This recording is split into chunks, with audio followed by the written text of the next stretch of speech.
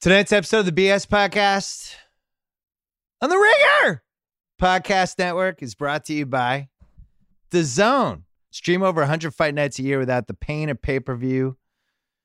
Getting set up is easy. Download the DAZN app, available on nearly any of your devices, including smart TVs, tablets, phones, and gaming consoles. Listen to this email I got from Philip Rose. He's in Canada. He's in Vancouver. He wanted to give a shout out to Canada DAZN. Apparently they own Sunday Ticket in Canada. And he's like raving about it. What a great deal it was. He loves DAZN, all that stuff. So there you go. If you're in Canada, get NFL Sunday Ticket through DAZN. So thanks to them. Hey, SeatGeek, the best app for buying and selling tickets to sporting events, concerts, and more for $10 off your first SeatGeek purchase on any game or sporting event, which includes a lot of good sports this summer, but also a lot of concerts. A lot of concerts. Kyle, you going to a concert this summer? Going to some Dodgers games. No concerts. Dodger games. No So concerts on the SeatGeek is horizon. great for Dodgers games. Download the SeatGeek app or go right to SeatGeek.com. Use promo code BS. We're also brought to you by TheRinger.com, the world's greatest website where between Game of Thrones and John Wick 3 and the NBA playoffs and the Zion lottery and all the other stuff going on, we're in our glory right now. Thank you for all the content, everybody out there. Thank you. Keep giving us stuff to write about and talk about. Check out our podcast network as well. Don't forget about our last Talk the Thrones episode ever. Wow. Kind of sad. Getting emotional. Last Game of Thrones, Sunday night, obviously on HBO. And right after that, hashtag Talk the Thrones on The Ringer. Mallory Rubin, Jason Concepcion, Chris Ryan. And if you want to actually get ready for the last show, you can listen to The Watch. They broke down the previous episode. You can listen to Binge Mode, which went up today, actually. Mallory and Jason, the premier authorities on that show. And then the other premier authorities, me and Russillo. We, on our YouTube channel, which you can get to at youtube.com/ringer, we have cut out all of the reviews that Russillo and I did for each episode of Game of Thrones. And we call it Throne Game. I fully expect, look, it's up to you guys, but I fully expect it to have millions of YouTube views shortly within the next, I'll give you like 2 weeks, but you can listen to Throne Game. And we've actually a replacement for Russillo on Sunday night because he's away. Who's you know who that replacement is? No, who's he's been booked. He's an old friend. Cousin Sal? The Cuz. Oh my God, really? The Cuz. God, We're going to do PGA, gambling, basketball, and then obviously Game of Thrones. So the Cuz, he's coming out of the bullpen for Russillo. And then Russillo and I are going to do, I can't remember when he's coming back, but he will be back. But yeah, we tapped into Russillo twice this week, so we're giving him some break. He needs to go back into the garage and refuel, do some deadlifting, get ready, do some squats. Power cleans. Get some power cleans, maybe stare down some dudes in the gym. So he will be back next week. But yeah, Cousin Sal coming on Sunday. What a night that's going to be. I can't wait. Coming up, we're going to talk to House really quickly about the lottery and also PGA and whether there's some betting inefficiencies as we head into the weekend. And then a podcast that I'm very excited about, or an interview I'm very excited about, or a hang. It's not an interview. It's more of a conversation. It felt like a hang. Kyle loved it. It got like 9 grunts from Kyle during the course of the hang. Zane Lowe, the esteemed employee of Apple, who is one of the best music curators we have. I like to call him a curator, but we have a long history, which we will talk about during the podcast. But really fun. If you love music, I would highly recommend sticking around for that one. First, speaking of music, our friends from Pearl Jam.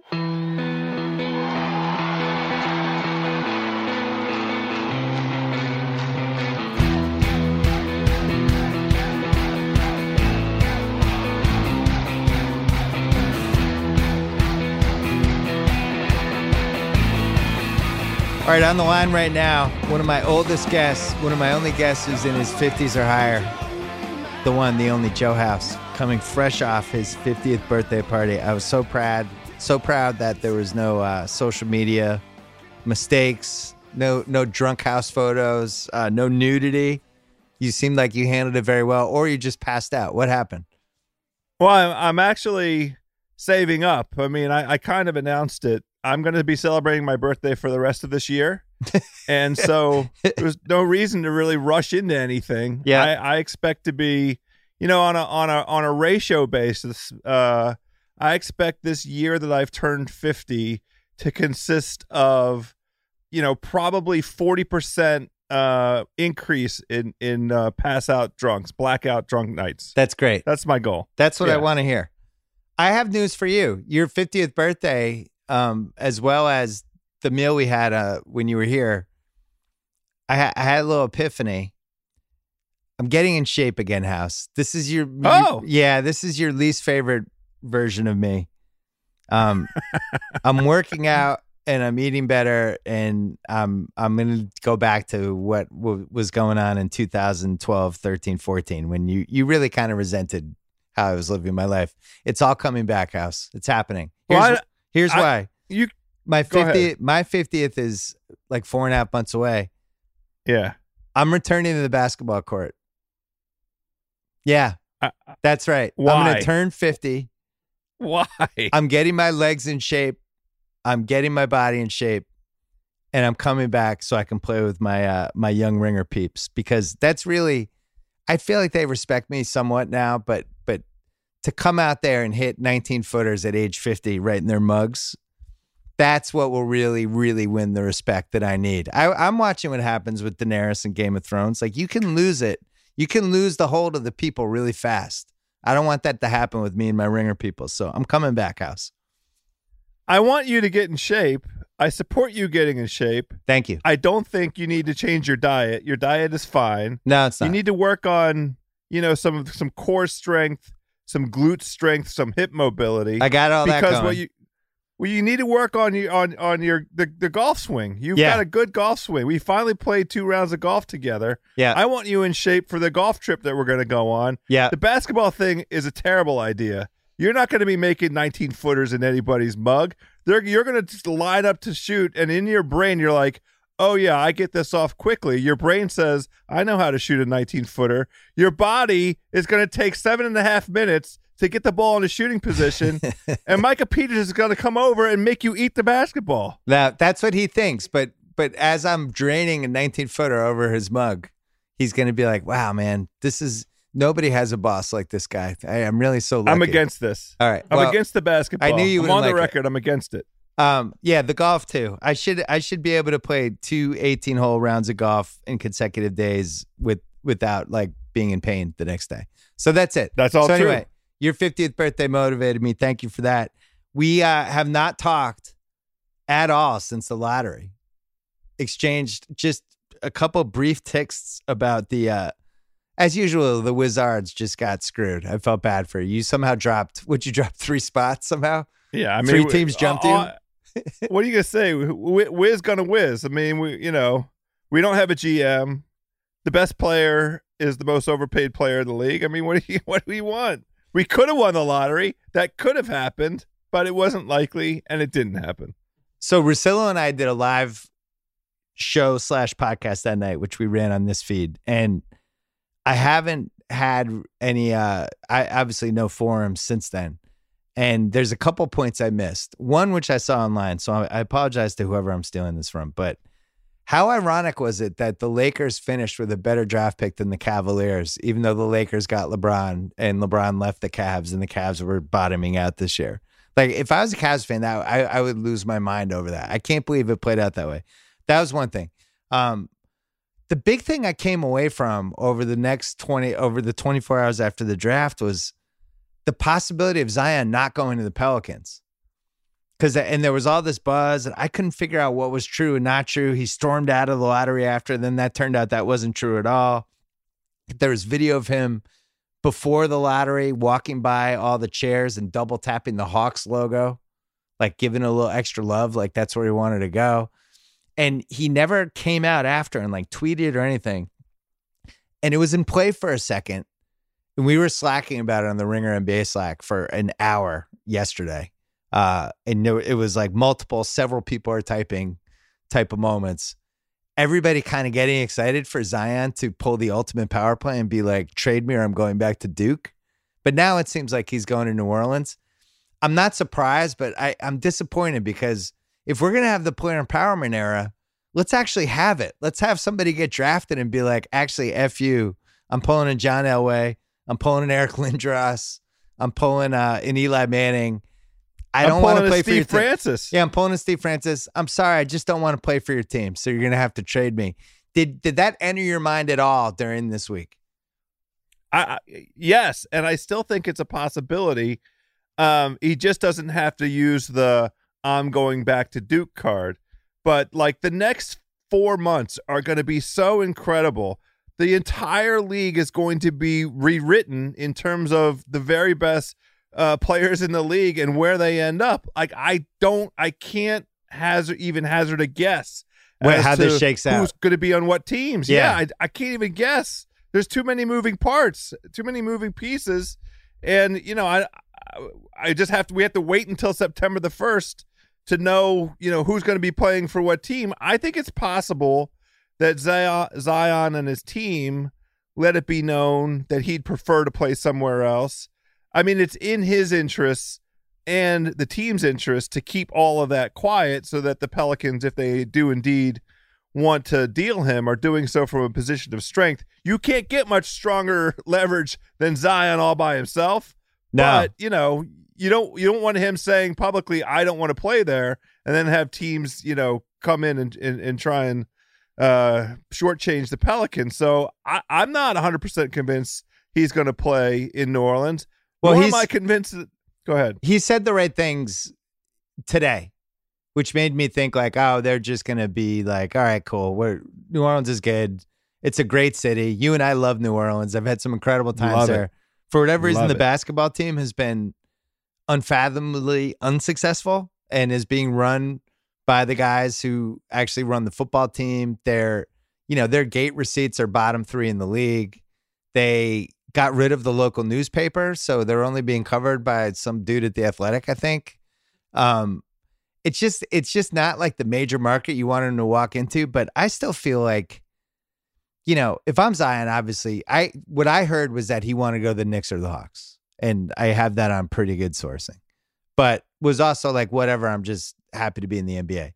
I don't think it ultimately matters where he plays the first few years because it didn't matter for LeBron in Cleveland. It didn't matter for KD and Russ in OKC. I just think if the guy's good, he's going to command everybody's attention anyway. And he's also, Fantasy and I, we were texting about it. We were arguing about whether he was more hyped than LeBron. And Fantasy was like, LeBron was definitely more hyped. That was, everybody was saying he was the Messiah, next Jordan, all that stuff. I actually think Zion had more hype because I think there's more ways to hype somebody in 2019. Because in 2003, you had SportsCenter, you had PTI, you had the Sports Illustrated cover, and probably like 2 other, the ESPN.com, and he was on ESPN. His high school games were on 3 times. We knew about Zion when he was in the 11th grade. Like he basically was one of the people that made House of Highlights. He played for Duke. When his shoe exploded, that was probably one of the big water cooler moments of this entire year so far. The fact that the Knicks were involved with potentially getting him in the lottery was a huge thing that I think ballooned his stock a little bit.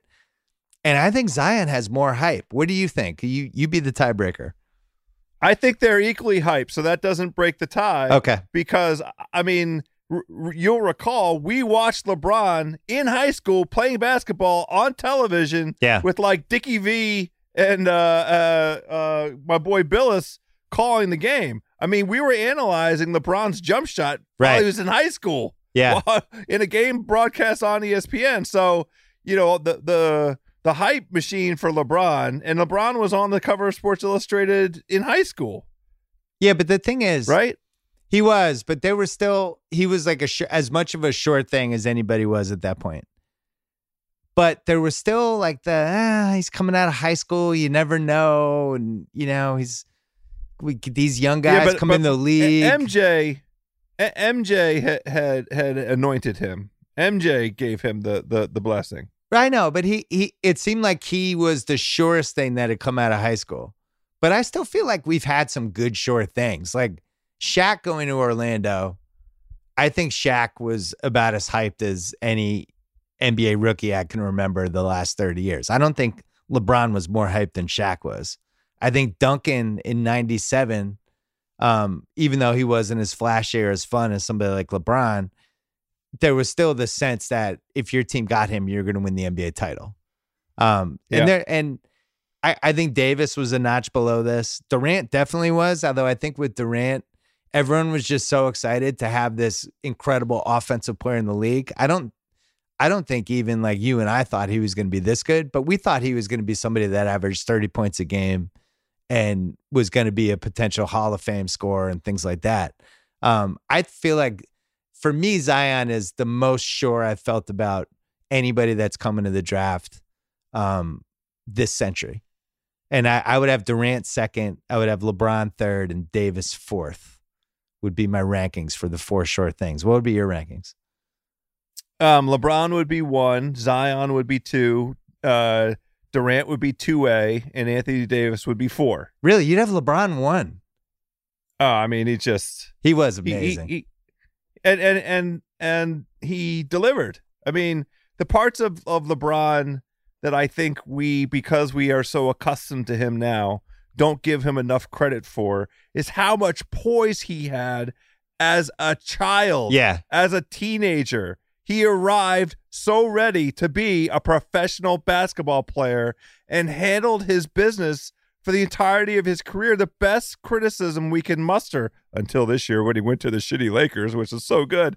The best criticism we can muster of LeBron up until this year was that decision thing, which was just him miscalculating the right way to kind of deliver news about a change in his life.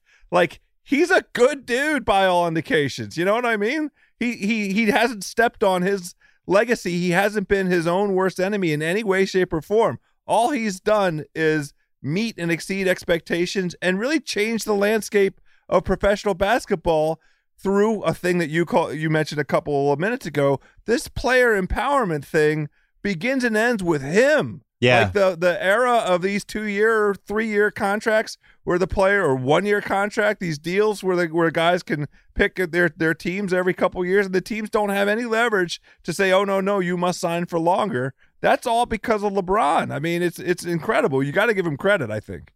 I agree. But that's a good segue.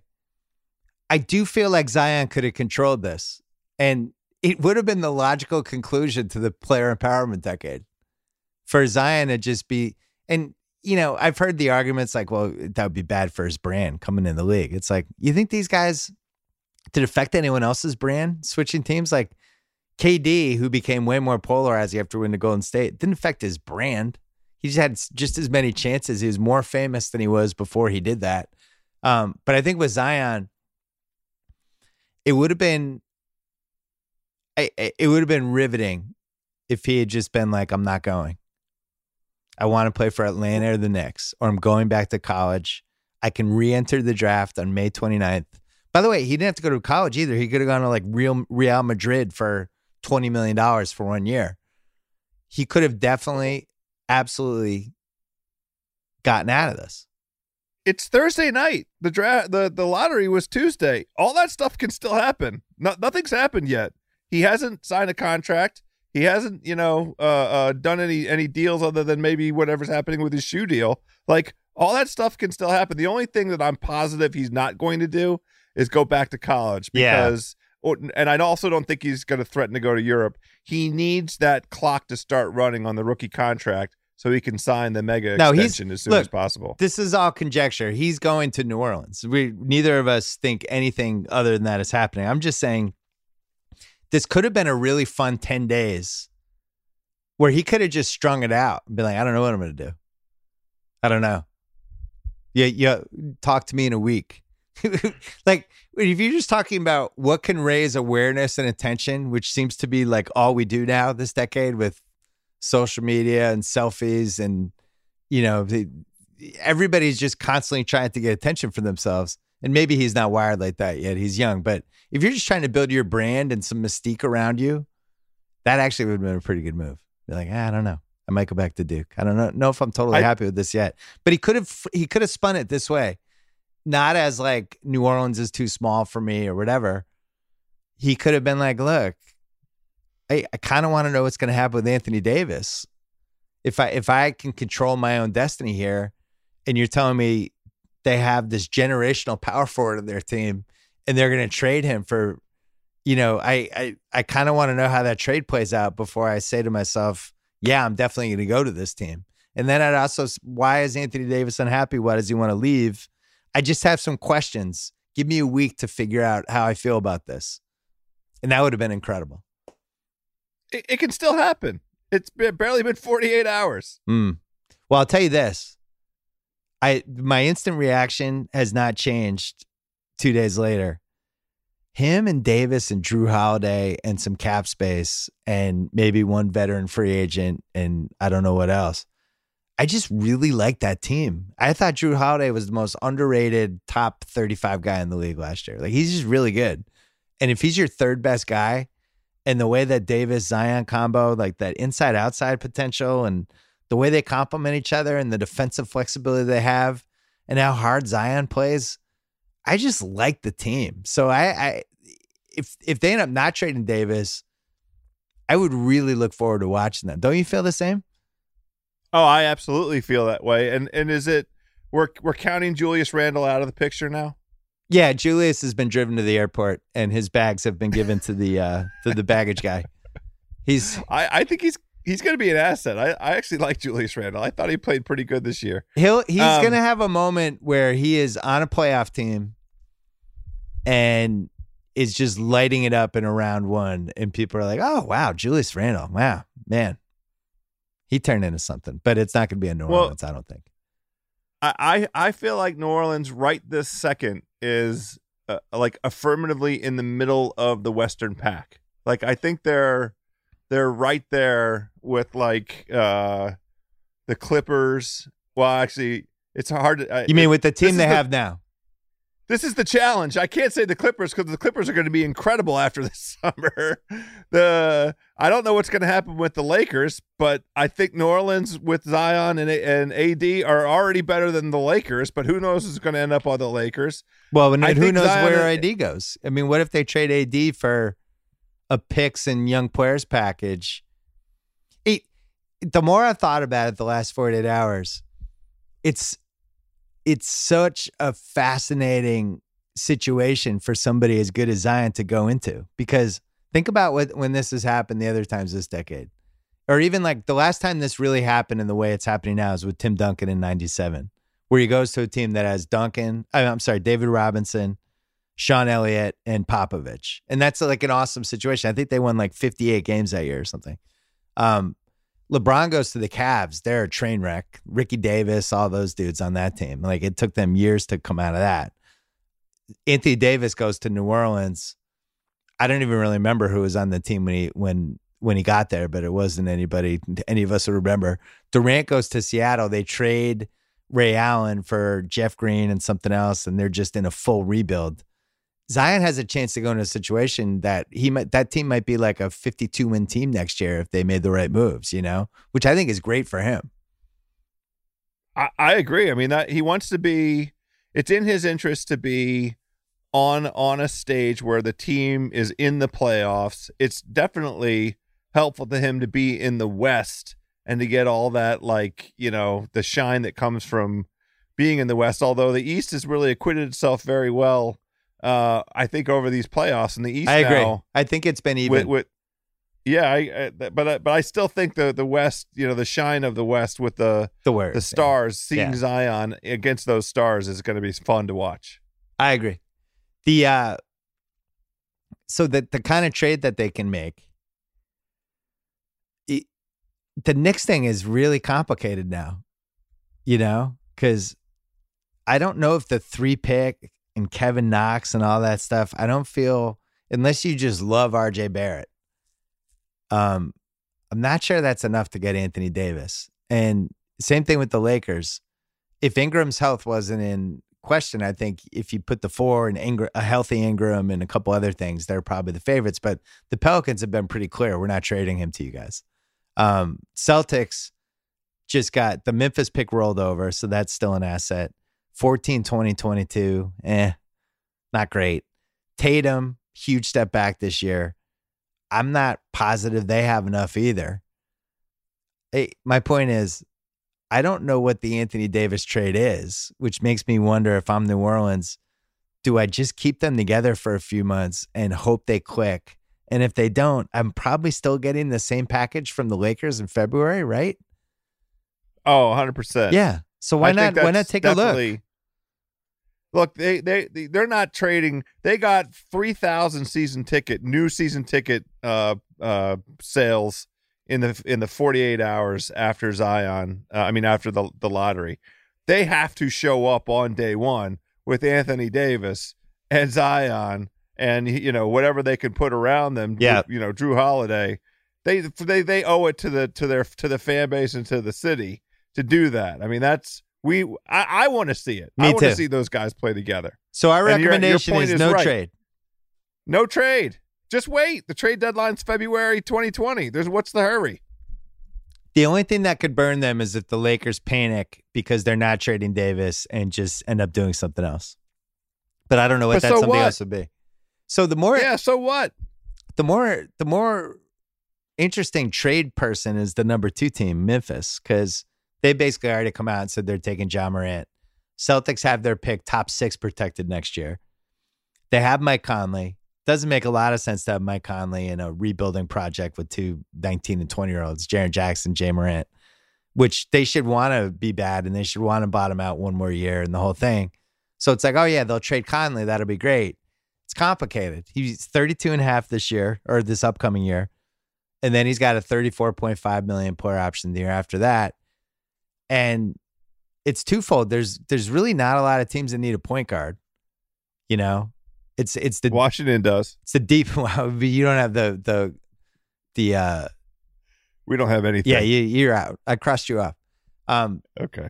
Most teams have a point guard that they're pretty happy with. He also makes so much money. It would be hard to even make the trades match. And then, some teams might not be crazy about spending $68 million on Mike Conley. So you're looking at a situation where I think Indiana needs a point guard. They might make sense. Maybe the Knicks, if they got KD and Kyrie ended up not going there, and you do like a Dennis Smith Jr. and Courtney Lee's expiring for Conley, something like that, to give a second star. I think Utah potentially, and then the Wild. How? What do we know about Conley? Who's running the pick and roll?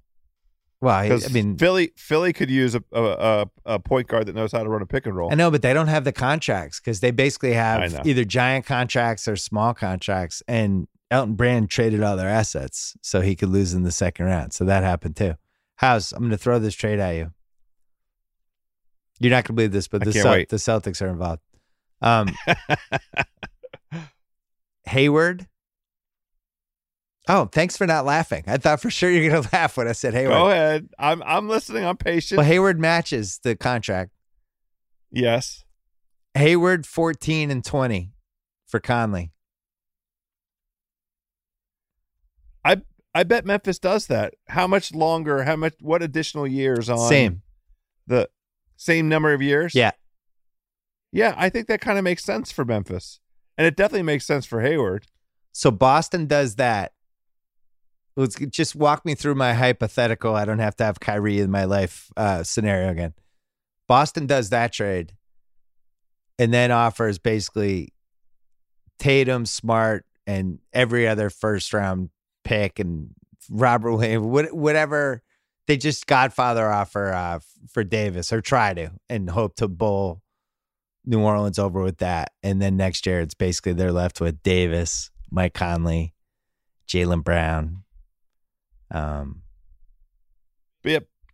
Why would Davis re-sign with Boston if all the assets are gone? He probably wouldn't. I just don't want Kyrie. Okay, good try. I don't want Kyrie. Good try. Good effort. I don't want Kyrie on the team again. I don't know how that could work.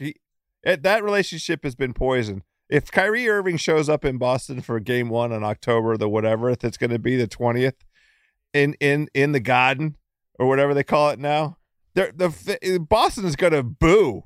The crowd is going to boo Kyrie Irving's introduction. What can he do to redeem himself, and reclaim his status in that city. I don't think anything. He's got to go. I'm not one. I try not to be one of these guys that's like the talking head on ESPN who makes points like this. So I apologize in advance. Embiid crying after Game 7 and how immediately just devastated he was and the whole thing and how he handled it. And then the viral video of him hugging his girlfriend after and all that stuff. Compared to how Kyrie went out in that Bucks series, those last couple games. Which guy would you rather have on your team? Now, granted, right. I'm not saying Embiid is infallible. Like, the dude needs to stop having 4 milkshakes a day and needs to actually get his ass in shape before he ends up having real knee troubles and ends up out of the league. Like, he needs to get in real shape.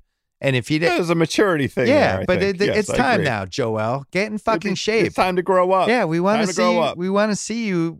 I want to read the article about how you got so-and-so personal trainer and you're in the best shape of your career and oh my God, and this guy's going to go for 35 and 15. Let's have it. No more excuses. You're like 25 years old. Get in shape. But that compared to the Kyrie just could not have cared at all. In that, I think the feeling was mutual. Yeah, he was just ready to go. He's like everybody felt that way. Yeah. Good riddance. I wish him a lot of luck in his next stop. I will say, loved watching him, though. I mean, other than the fact that he completely killed our team from within like a rotten apple, I loved watching him. I've never seen a player more entertaining from in the air and traffic and lefty righty, all that. It's just never seen anything like it. Give me any more lottery thoughts that you have. Any the Knicks at 3. We both like RJ Barrett more than most, right? He's fine. I still have my doubts about. I just don't like that shooting percentage that he had at the end of games, and the fact that he got all the touches and Zion didn't get any touches. It seemed like he had blinders on at the end of games. That's a curable defect. Yeah, he took a lot of big shots and made a lot of big shots. He has professional level swagger right now, and other than that one sort of nagging concern. I didn't like the way he in close games, he conducted himself with a minute left. Otherwise, he's got all the skills. He's got everything. He's got everything that you want. He's got an inside game, outside game. He can score from anywhere.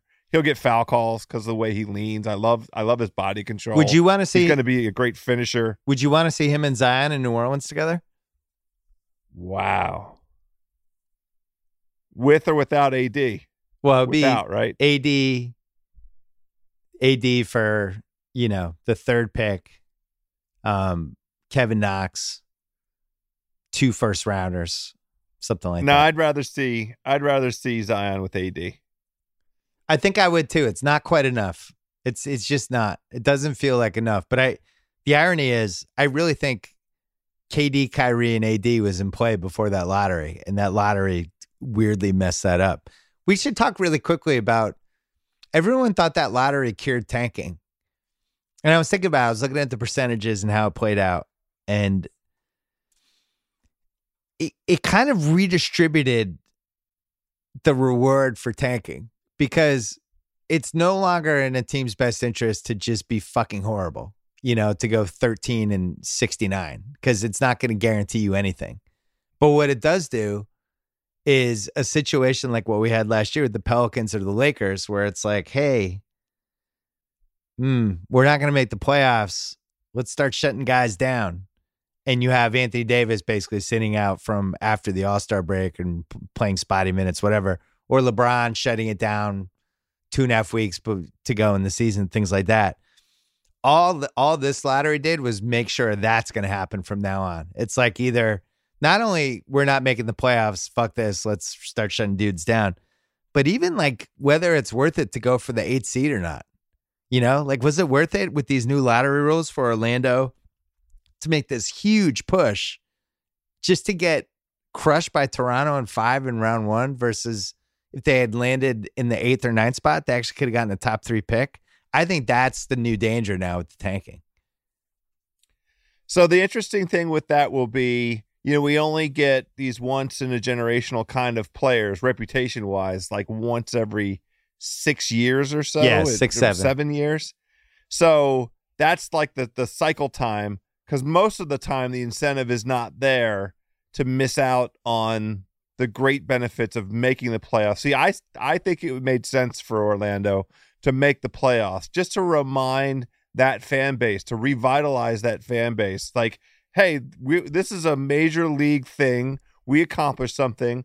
The second best team in the Eastern Conference is coming down here and playing games against us. You get to see Kawhi in Orlando in the playoffs. They won a game. So, like, I still think it's beneficial. And in addition to the young players on Orlando, like, there's no comparison for playoff stress, for playoff performance. You can't replicate it during the regular season. So seeing who's up to that moment and who can, kind of rise and distinguish themselves, that's still valuable. So I still think like going for the 8th seed has value. It's desirable for franchises on the brink. The only time the concern that you've identified comes into play is when a player like Zion is out there, and then it's like, maybe, because if you're 9 or 10, you still have a pretty reasonable shot at pulling out something in the lottery.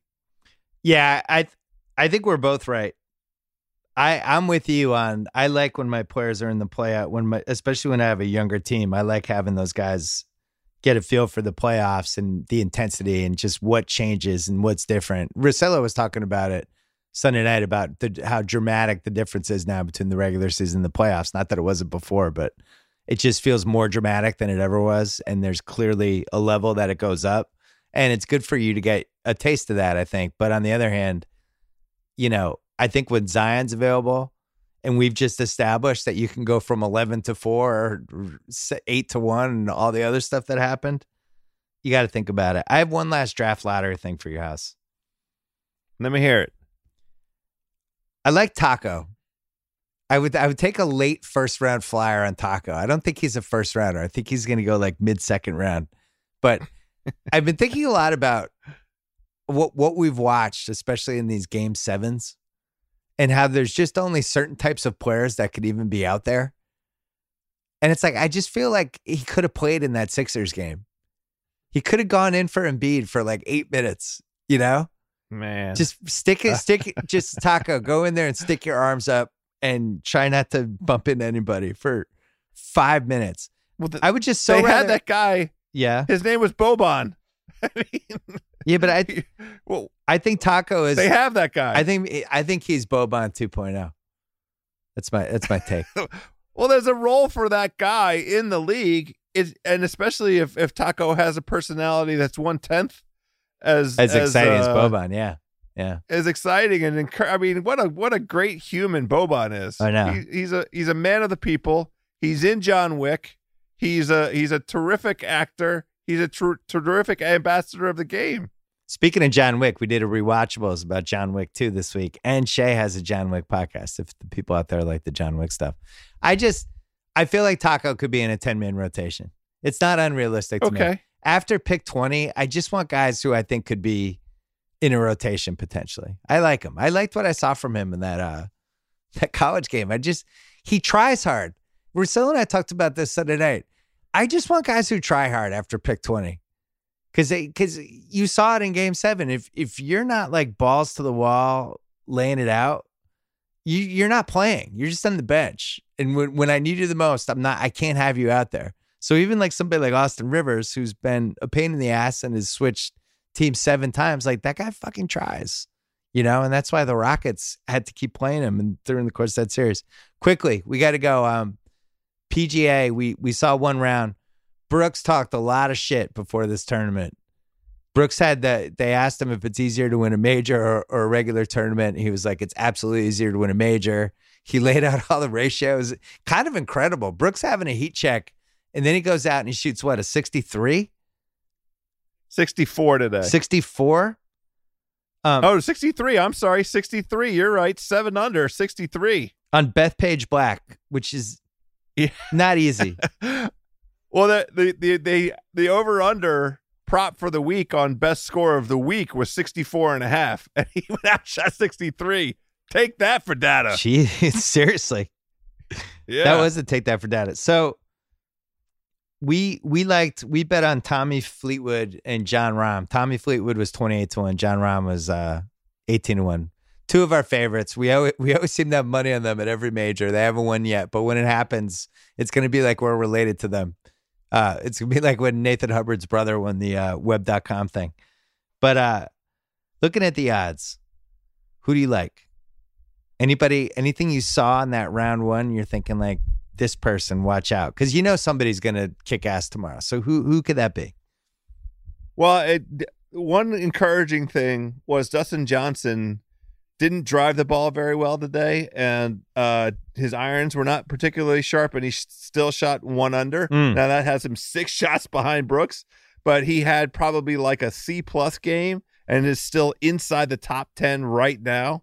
And and he's obviously got all of the attributes that you need at Bethpage. So if there's any kind of stumble whatsoever out of Brooks, and you'll recall, Brooks also led the Masters. He shot 6 under at the Masters. Yeah. And then had a couple days of, kind of around par performances. And that let other guys go out and shoot low and catch up to him. And it became like a, kind of a 4-guy race, 5-guy race coming into that Sunday. Well, DJ's 10-1 right. right now. Koepka's plus 120. Fleetwood's 10-1. Jason Day 18-1. Fowler 18-1. Our boy John Rahm is 25-1. Tiger. Oh, it might be time to sprinkle a little extra on John Rahm. DJ at 10-1 is pretty enticing because that course is like kind of made for him. Where they're the same odds as what he started with before he played around. I know, but I kind of wanted to see it from him. By the way, hasn't he been the best player on the tour this year so far? Isn't he number 1 ranked? He's the number 1 ranked player in the world according to the official World Golf Rankings. Rory McIlroy is the best player in the world for this season. He's won in a couple different places worldwide, and he's also at the top of all the statistical categories. The only time that he's finished outside the top 10 in any event he's played this year was at the Masters, and that's because the Masters is in his head. But yeah, Dustin's the number 1 ranked player in the world because they measure that over kind of a 2-year performance span. I like the 10. I like the 10-1 for him. It's the same as what you could have got before today happened. I know, but but the leader shot a 63 and won two majors last year, and he's still 10-1. So that tells me Vegas is at least respecting him properly. What is? Yeah, that makes sense. What's your favorite Bethpage black hole? Wow, that's a great question. I it's stupid. I really love 18. I just think you tee off. I've played it. I played it a couple years ago. I played it with a bunch of Holy Cross boys. Our boy Finney. Oh wow, Jim Finn hooked it up, and we had a spectacular day. We played Bethpage Black, and then we went to Luger's. How about that? That's you a come great out day. to the East Coast. We're going to run this back with Finney. Finney is like the mayor of Luger's. I'm not kidding you. You wouldn't believe when Jim Finn walks into Peter Luger's, everybody in the place turns is like, Finney! Like he's been, like he's there 6 days a week and twice on Sundays. It's incredible. But that's what he was like at every Holy Cross party too. Maybe that's just what he's like. It's just what he's like. Everybody loves Finney. How can you not love Finney? Maybe he should be the president. Maybe we get rid of Biden and all these other dudes that can't beat Trump or just elect Finney. Like, what are his credentials? When he walks in the room, everybody yells Finney. That's what we got. That is a pretty good credential. Yeah. Like, do you think that's ever happened with Biden or Trump? Do you think they've ever walked into a bar and everybody turned and was like, Trumpy! Danny! Get the fuck out of here. No way. No chance. I wonder what derisive nickname. I like 18. I wonder what derisive nickname Trump would have given Finney. I can't come up with Finney's money. No He's so credentials, smooth. Finney. I don't know. Sleepy Creepy Joe was he really peaked with that one. It was on the money. House, enjoy the PGA. Enjoy the first week of being 50. And enjoy being drunk for the rest of this year. We'll talk to you. Oh, and don't forget about plug your podcast really quick. Yeah, Fairway Rolling Sunday recap. We will be on as soon as a champion has been declared at Bethpage Black. We'll give our immediate reaction and hyperbole and where does this fit in history and all the rest of it. It doesn't seem like it's going to be Tiger, but it does seem like it's going to be somebody pretty good. Well, I'm available for a 10-minute hit on that if you need me. Hey now, you're on. That's it. You're in. I'll call you at Sunday evening. I already told my wife, I was like, I'm watching sports all weekend. She's like, well, how's that different than any other weekend? I was like, but I'm just laying it out here now. I don't want you to be surprised. I love the PGA. I want Bethpage Black. There's basketball. Like, this is just what's going to happen this weekend. I'm sorry. House, always a pleasure. Talk to you soon. Hey, let's take a break to talk about GOAT, the global destination for authentic sneakers, ranging from general releases to rare exclusives and everything in between. More importantly, one of my son's favorite apps. I can't wait to tell him, and nephew Kyle. Anytime you can get the nephew Kyle Ben Simmons Venn diagram, you know you've won. They have thousands of styles from the past and present. They even have shoes that have yet to be released. All are guaranteed authentic by GOAT. They work only with trusted sellers and inspect every detail before any shoe is sold. From the stitching and color to the size and weight, they ensure every shoe matches exact factory specs. With over 15 million users around the world buying and selling verified shoes every day at GOAT, you'll find exactly what you want at the best price possible. This is an amazing app. This is one of those apps that you go on and 35 minutes later, you're still searching for size 11 Air Jordans. Yeah. There's so many options, there's prices. It's like God, they just rope you in.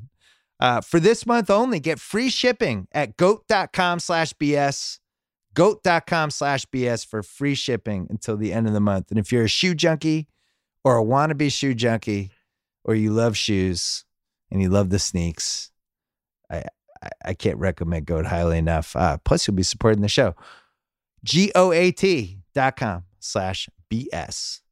Coming up right now, as promised, the one, the only, Zane Lowe. So every once in a while, I have people in my life that I always know they're going to come on the podcast, but then we never actually schedule it. So this guy's been in my life for a while because our sons are very close. And finally the time came because Game of Thrones is ending this weekend. And Zane Lowe was like, let's finally do it. We can also talk about Thrones, which is what you really care about. It's your passion. Right now, it's all I care about. But it was getting a little awkward because you reached out to me at the end of last year and was like, come on the podcast. I was like, hell yeah. I was excited, obviously. And then it was like Christmas break. And then it just didn't really happen. Yeah. Well, you go away. You like disappear. Hang on. Let's be really clear. Like you came to me and was like, come on the podcast. And first of all, Ben got Lucci to ask if I come on your podcast, which I thought was sweet. Right. So you used your son to get to me. I thought it was very sweet. It's a nice way to reach out to me. I thought it was a good gesture. And then Carrie was like, hey, Bill. I was like, cool, now he's going through the wife. This is a nice thing. We're dancing around each other. The friendship will get there in the end, Yeah. And then we finally... It was a courting process, but then you didn't call for like months. And I got and then I eventually, and this is the truth, people, was I just invited myself to the red wedding. But it was going to happen, but now I'm glad we're finally doing it. It just because sometimes like... You manipulated me so that I eventually asked myself to go on your podcast. You're such an alpha. Job done. Well, I had these people in my life that I'm like, there's going to be a week and it'll be the perfect week to do it. But like when basketball and then football and then it's like, but now we're here. Thrones, nothing's more important. And we're going to talk about it at the tail end of this podcast. So if you haven't caught up on Thrones out there, we won't spoil it for you because we're saving it. But then we're going to go in. But what about these people that, and I know we're going to save all the good stuff for the end, but what about all these people who decide to watch in the last...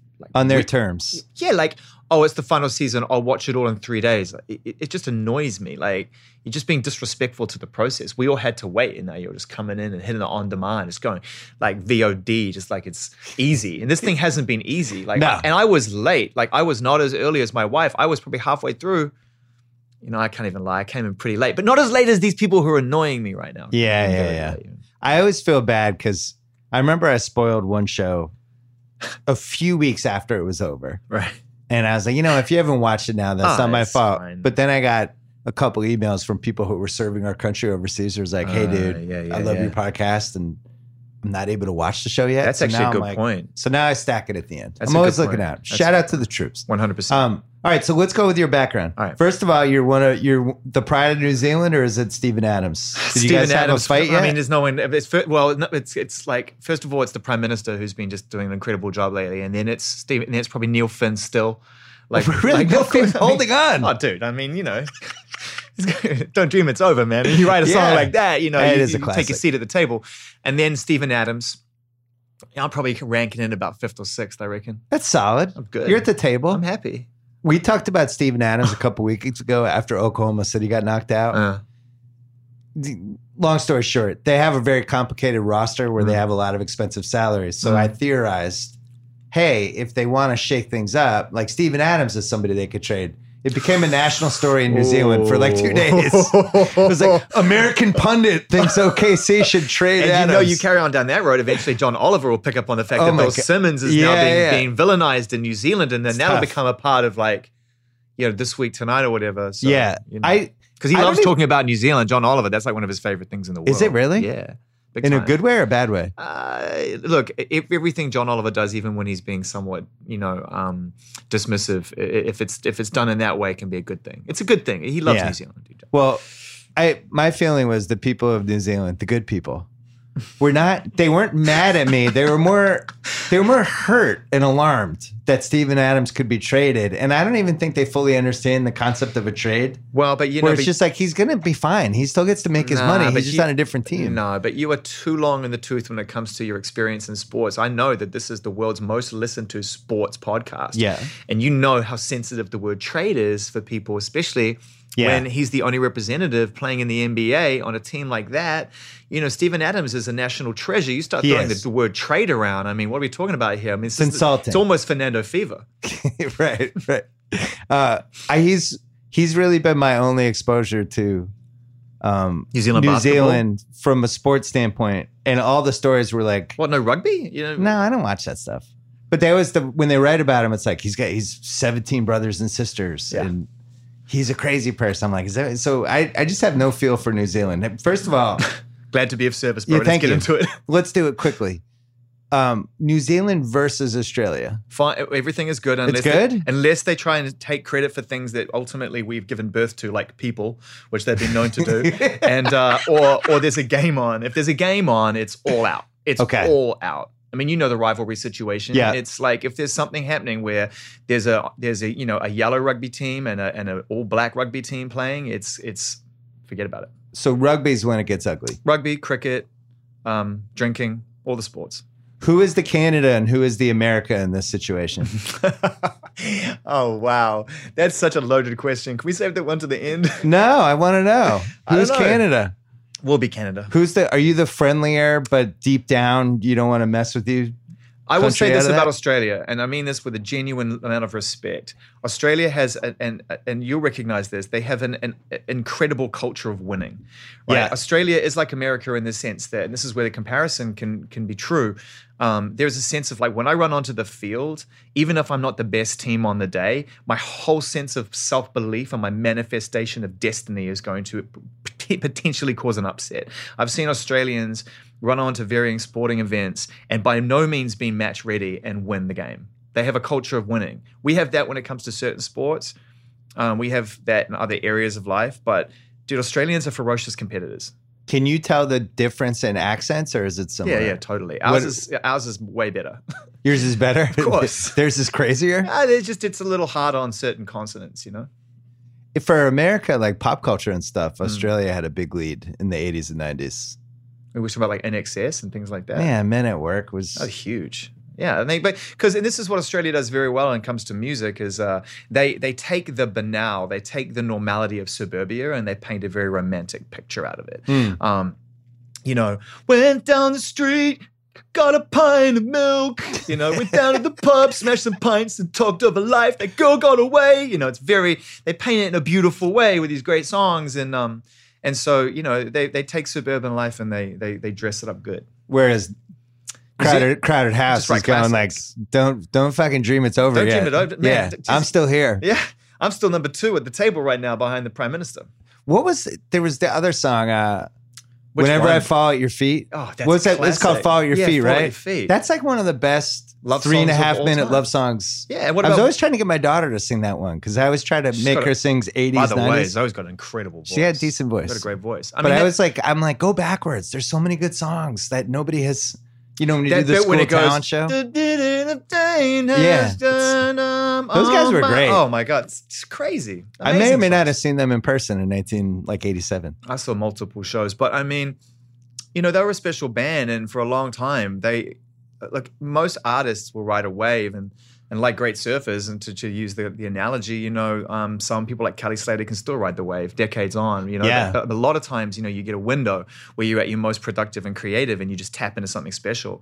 And I feel like Crowded House for a few years there were just kind of like the bar for songwriters. And actually, as I've gone on in my life, speaking to other songwriters who I admire, you mentioned you're from New Zealand, they just want to talk about Neil Finn. Really? And Paul Hester Soul, and you know, the whole band was just very, you know, it's very respected in the craft of songwriting for sure. I feel that way about the one Oasis album. The first or second one? The second one Classic. that has, like, I think Wonderwall.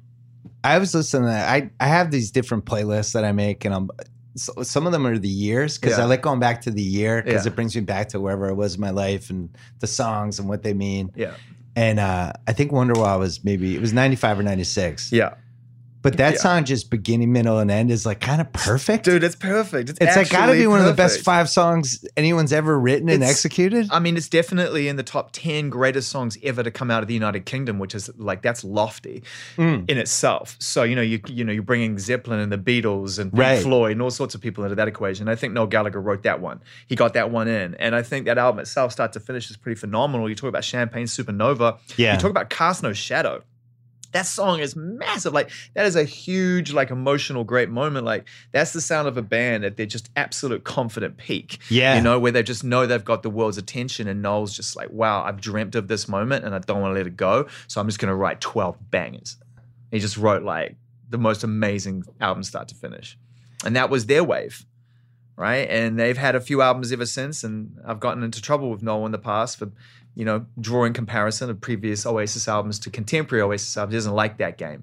But they're broken up now, so it is what it is. I mean, they're definitely, those first two albums were their creative peak. Did you used to do these, you would break down albums on your old show? Yeah, masterpieces, yeah. Yeah, and that was kind of like the first, it was... Someone asked me the other day if that's coming back. I was like, in the streaming era, I'm not sure that's really relevant anymore, you know? Well, no, actually, it was like a podcast series before we had podcast series, you know? Like, I never even knew you were doing that until somebody told me about it way after. Well, it was because like there was all this conversation about, you know, songs becoming the priority, and iTunes was well and truly in the swing of being like the revolutionary distribution model that it really ultimately has been and is still.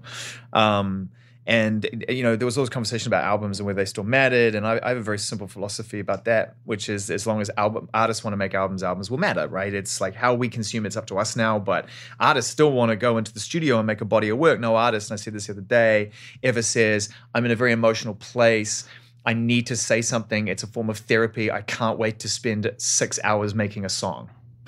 They're like, I want to spend 6 weeks making an album. I want to get this out in a process. And so that process matters. And at the time, this conversation was like, albums, do they matter? So we just decided to play them. And we just thought it would be a cool way to kill some time on Radio 1. And then it became this really big deal where people all over the world used it as a chance to sort of meet at one time and share stories and rethink what they thought of the album and all that stuff. Yeah, and listen to each other's point of view. It's a great idea. It was cool, and social media really helped, and it just was a really nice little window. And you know, ideas are good for the time that they're good, and then you move on to the next one. You know? Did you do the Oasis album? You must have, right?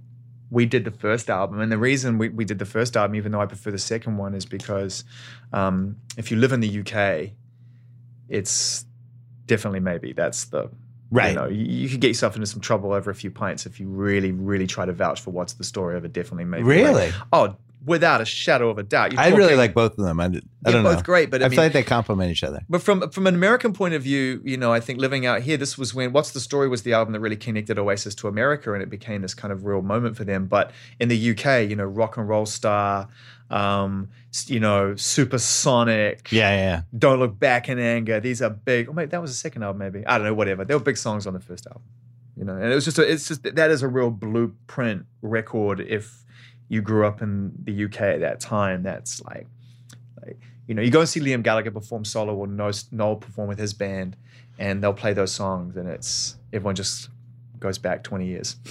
It's such a bummer that they fell out like they did. They did a documentary about it, and I didn't feel like it never quite got there. It didn't get there because they didn't cover it. They stopped at the end of like the glory, the best time. They deliberately cut it short at that moment in time. Meanwhile, what I wanted was I wanted the all right. What the fuck happened? Yeah, I wanted the fist fight. No, yeah.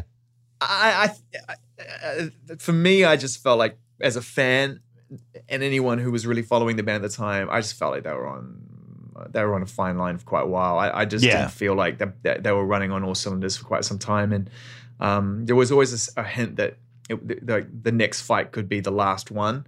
So I just didn't feel surprised. Everyone I knew wasn't shocked at all when they broke up. It's one of my favorite subjects. Oasis? Just when bands break up. Right.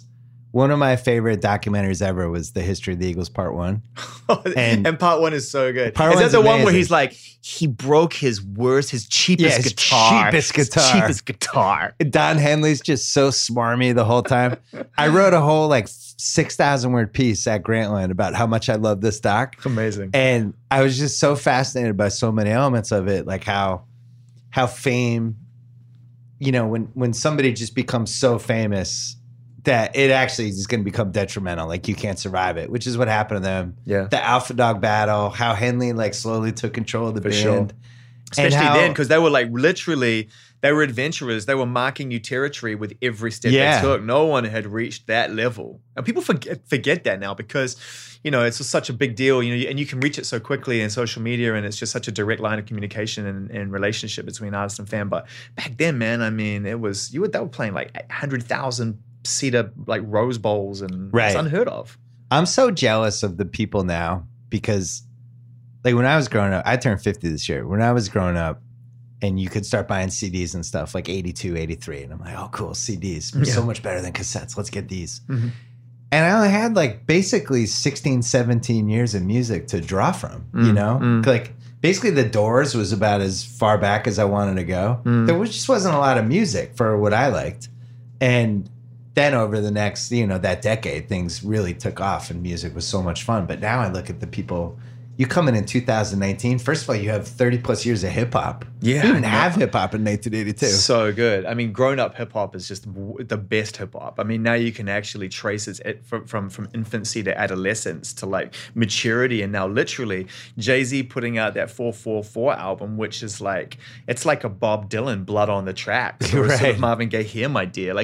He went out and made an album that was a mature hip hop record that really didn't even chase down a hit single. It was just I have to make this. Yeah. And hip hop, maybe that might be the first time it's ever been done to that degree, where it wasn't about a single driven experience. And that's just a reflection of, hip hop now as a culture, and the rap as a music going, we're grossed up. It's Jay-Z's a grown human being. It's an appropriate album for someone at that stage of his life being through what he and his wife went through to make. So why not make it? It was the best. I loved that album so much. Springsteen's had a couple like that too. Yeah. He did. I always thought Tunnel of Love was his most fascinating album, where he was I fell in love and it didn't work out, and I just wrote 12 songs about it. Because I don't have to chase any success because I've been more than validated in the environment. Yeah. So now it's just about the craft, and I think, that's really where rap is now. Is it's let's just be very clear. It's the single most exciting genre of music. It just tells far. It's the most honest, the most visceral. It captures the moment. It tells the truth. It's just the best.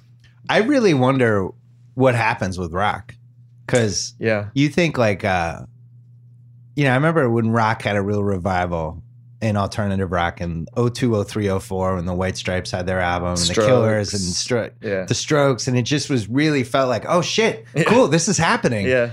And it lasted maybe 5 years. Yeah. And then what they called it in the UK when bands came out with second and third albums? They called this is the worst term ever. And I mean, basically the person who invented this term and probably published it for the first time, I would imagine it was probably in the NME, called it an indie landfill. And if you come up with the term indie landfill, it's over. It's over. You can make the greatest album of all time. It's going in the landfill. Well, it's funny how none of them. You could make a case, and I don't even know. Coldplay's not really a rock band, but you can make the case Coldplay is the last new huge rock band. Well, Arctic Monkeys, I think definitely. I mean, they're not levels of Coldplay big, like stadiums and stuff like that. But I mean, how many bands who came out this century could fill football stadiums everywhere? Yeah, it's a good question. I mean, obviously Coldplay can do it. Football stadiums. Because you're talking football stadium big, it just doesn't seem to happen anymore. I'm just trying to think who's playing football stadiums now. Ed Sheeran's playing football stadiums. Taylor Swift plays football stadiums. Well, Jay-Z, Eminem. Eminem. Yeah. Ed Sheeran is probably, because he came out after Taylor, he's probably the most contemporary artist going straight into stadiums. And I mean, if you want to talk about sort of market share versus margin, that guy is like, dude, one guy on a guitar. Come on, are you kidding me?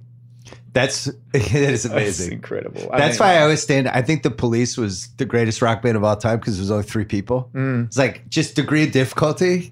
And also they were 3. I know. But then they sure made a meal out of being 3 people in a band. I mean, talk about like really, there's only 3 of you. It's much harder when you're Fleetwood Mac and there's 10 of you. Like all of a sudden, like there's 3 of you and you can't get along. Are you kidding? There's 3 of you. 3 of you and you hate each other almost immediately.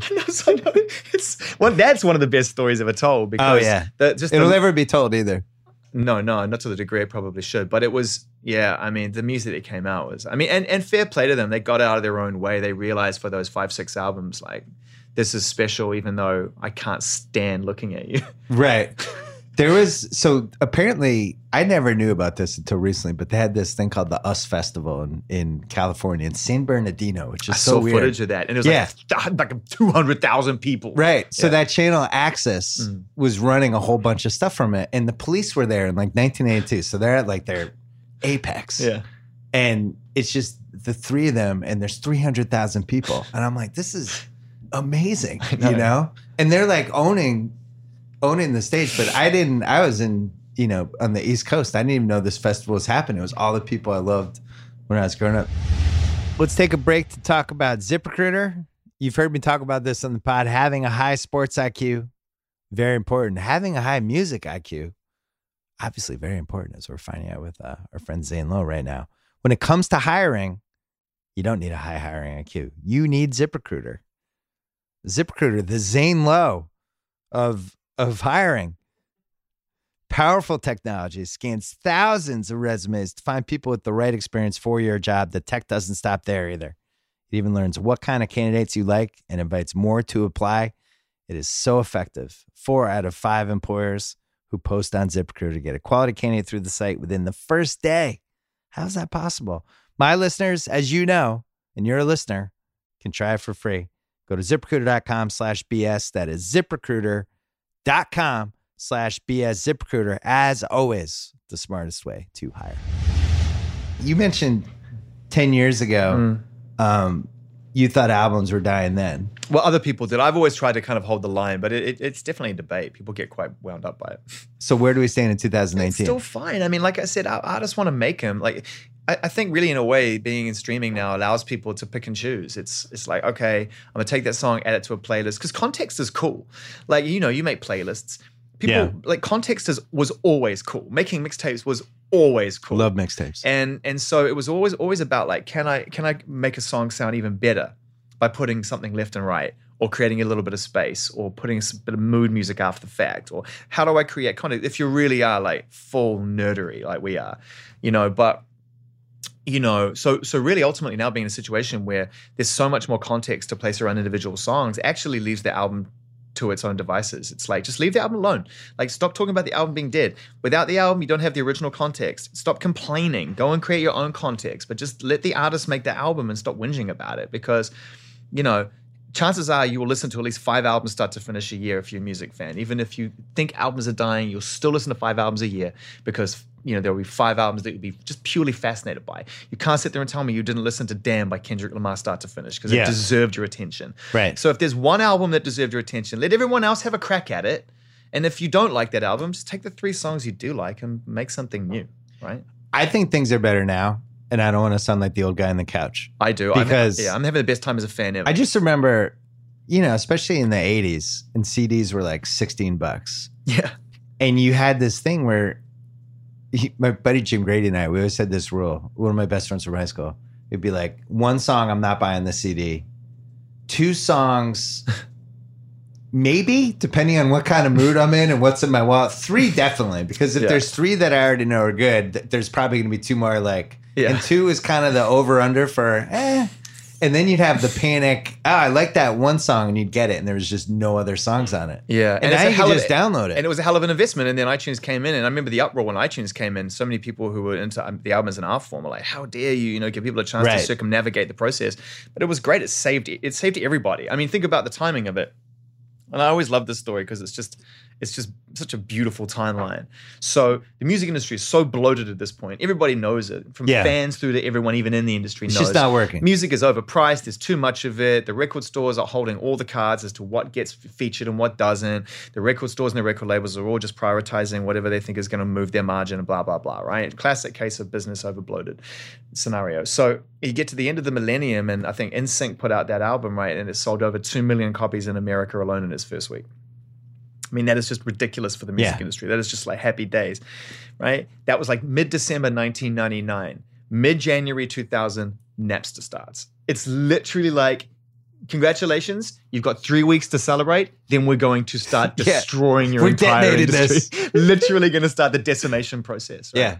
So, I mean, and then that was like doomsday. And then iTunes came along and sort of built this, what I consider to be, I mean, I never felt like iTunes was a place to go and dive into the culture of music. But as far as distribution and a store was concerned, and the way that it actually, brought the idea of what the internet could do for music and that distribution into the modern age and linked it to the iPod, I just think it's like a superhuman feat. Like, that is one of the greatest inventions in technology history. And it saved the music business. And ultimately, we all benefited from it and loved it for so long. And now we're in the streaming age. And I think as a music fan, I really feel like it's the best time ever, because I'll be in my car and I'll remember that I've always wanted to listen to an album or dive into an artist, or, God, I've never really given Jackson Browne much time. You know what I mean? Let me dive in on, fan favorite Jackson Browne deep cuts playlist or whatever and see if I like it. And you just can. Yeah, I remember like 04, I started 03 or 04 with Apple. The discovery factor, and I would just like watch sports and just search for songs, and it was so much fun because up until that point it was basically like Rolling Stone, Spin, those kind of magazines, or a friend telling me, or I'm watching MTV. Like, the way we found music was so dumb. And then it's like, oh, I'm actually in control of the process now. I can look for my own songs. I was like, this is incredible. But I mean, try growing up in Auckland, New Zealand, not even having MTV. I mean, I remember our friends would send us videotape, like knockoffs of like Yo MTV raps. And we just sit there and sort of watch Dr. Dre and Ed Lover tell us about Black Sheep, or Pete Rock and CL Smooth, or house parties with Dre and Eazy-E and Fab Five Freddy. You've seen the footage of now on Defiant Ones and stuff. Back then, we were just minds blown. Like, what is this? And then you go into the local record store and you'd go into the rap section and the imports and spend every cent you had. What's this? What's that? Yeah. Just bought it on the basis of the artwork. It was kind of cool and romantic in a way, but I'm long past like harking for that time. Like, I'd much rather go to my phone and just dive in and just have this limitless experience. I can't tell you how many songs I've found just in... People talk college. Yeah, it's valuable because you get an education. You learn how to like live on your own. The music is the underrated part of college, where you're just walking by somebody's room and like, what's that? Yeah. What are you playing? Yeah. Oh, I'm doing that. Oh, where? And I'm sure that still happens, which is great. But I found so much music just from my friends in college. Well, I mean, that's such a golden time in your life, right? Because that's when you're so open to finding people who share this kind of common interest that you have. And one of the things that you throw out there, you throw out what's on the back of your Letterman jacket or your sports jacket. Right. You put a T-shirt on that tells you what you listen to, or you make sure that your headphones are just slightly off your ear when you're in the lecture so they can hear what you're listening to. Kyle, did you do all this? Oh, dude. Yeah. Kyle's into this right now. All those little tricks that you used to do because you'd sit next to someone you thought was cool and you kind of figured that they were into the same things that you were, but you didn't know how to bring up the conversation. So you just make sure that your Sony headphones, but pre-beat, will be slightly off your ear, because then the sound would bleed through. And next thing you know, and it is literally like courting friends, someone nudges you and goes, yo, is that Nirvana? And you go, yeah, I love this band. And then bam, friendship formed. Right. You're away. You're off to the races, right? And that's just like an amazing, in a way, I suppose what I've been trying to do my whole life is just hold on to that feeling of like wanting to just meet people through my passions and just keep talking. I'm having that experience right now. My buddy House, one of my best friends in college, freshman year, he was listening to Nirvana Bleach. And was he was early. listening to Fugazi. Oh, yeah. And all this. And we made fun of him all the time. He had like purple hair. What was wrong with you? And we were like, what the fuck is this music? What was like, we wrong were like, with why you? aren't you listening to you too? I was the Guffey. What was your buddy's name again? Joe House. He was way ahead of his time. You know what, bro? Joe, he was right. in the DC punk scene, like all that stuff. Well, speaking to an erstwhile colleague to this day, he was absolutely right, and you guys were dicks. Well, so that's the thing. So senior year, Nirvana takes off. Oh, and you were just those And we were guys. like, the fucking guys from Bleach. You were These are the biggest band in the wanna world. What's happening? I just wanted to see you guys try to sidle up, like, yo, this Nirvana stuff's pretty cool. We did a 180 really quickly. We're like, House is right. This is fucking awesome. That happened to me with a lot of stuff. Like, I remember, like, to this day, I've still got friends who talk about the moment that, things like Public Enemy landed, because to them, they just didn't understand. Like, why are you listening to Yo Bum Rush the Show and this music? It's like from New York, and we're listening to like The Cure and other stuff. And I'm like, I don't see a difference between the two. Like, The Cure moves me, this moves me, that moves me. And I remember when like Nirvana happened, and it was like we were at a sort of a camping site for New Year's Eve, where you just go, you're at a certain point in your life, and you just kind of spend 3 or 4 days singing New Year, and you hang out with your friends, and I suppose you try and make new friends, blah, blah, blah, usual story, kind of a rite of passage. And we were down there, and I had a copy of Nirvana Nevermind on cassette, and I just remember, like, every time I played it, someone would come and ask if they could borrow it. And then I was like, look, I don't want to give this tape up, but you can go make a copy of it, and then you can share it. So everyone just shared it. And then this is no exaggeration, Bill, like within 3 days, you couldn't walk in between a sort of tent or an environment where people were gathered, where they were drinking beer and putting, around a fire in a chili bin, where they weren't listening to that album. And that's when I told this to John, who was their manager, who's a friend of mine now. I said, bro, I bootlegged the shit out of that album that Christmas.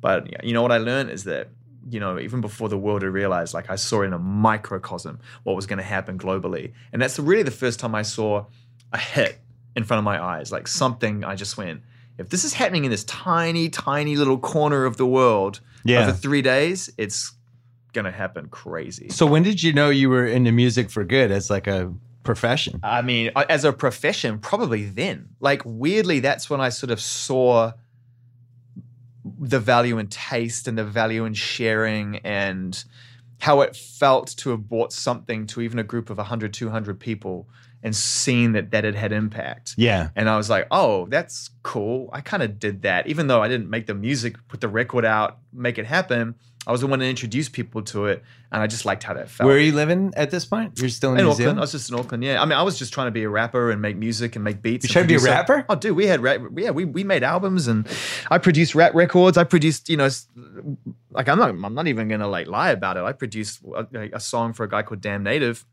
A group, I should say, called Damn Native, which is still considered amongst people who poll these kind of things as one of, if not the greatest New Zealand rap song ever. Certainly in the top 3, yeah. It's called Behold My Cool Star. So this is how our sons are getting started. There's hope for them. You're very successful. Now I feel better about Ben Simmons. Come on, you are 100% in the room with that. They never had a chance, bro. This is what we do. We're so narcissistic. We just think we're giving them an open opportunity to explore their lives, but really what we're doing is subliminally just driving them into our passions. Well, yeah. Well, the key is... Isn't that parenthood? The key is your older son. Because he's actually going to be a real guy. I mean, he's only in 7th grade, but I'm just calling it now. Yeah. Like, he already knows how to make beats and stuff. Yeah, we played the song as the entry music for this podcast a couple times. And the beats are like legitimately good. He's like, what is he, 12, 13? Yeah, he just turned 13. Yeah. So he's going to be, this is what he's going to do in life, I would predict. You know the deal, bro. You just want, let's get into parenthood for a minute, because that's a big part of the pod too. Like, you want your kids to ultimately find their path. And even if it's the first path out of multiple that they'll go through life, you want them to, at any stage in their life, and there's no race, but to find something that, they genuinely connect to. Yeah. Because it's such a search.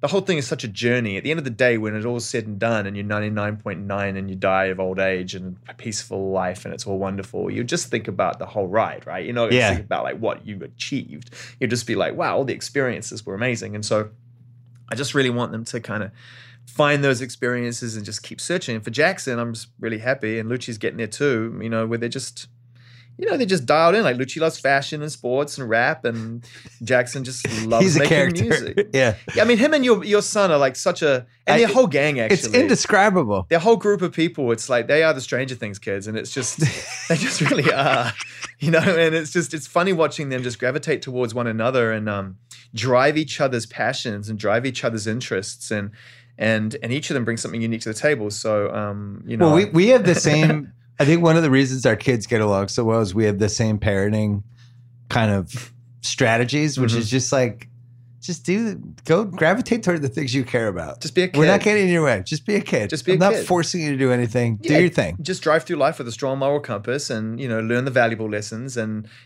you have to relearn the ones that are kind of half valuable, because we all have to learn those again and again and again, and avoid having to learn the hard lessons more than once. You know. Yeah, with Ben, I think I have 60% chance he's living at home till he's 45.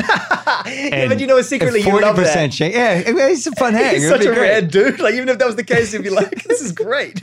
40%. Yeah, he'd probably have some secret exit entrance to his bedroom and all that stuff. 40% chance things work out. He's a charismatron, your kid, for sure. He, is your younger son starting to lie yet? Trying to pull off lies? Oh, he's been trying to pull that off for years. Because Ben's getting, recently, Ben's upstairs. He calls. This is now a new episode of Parent Corner.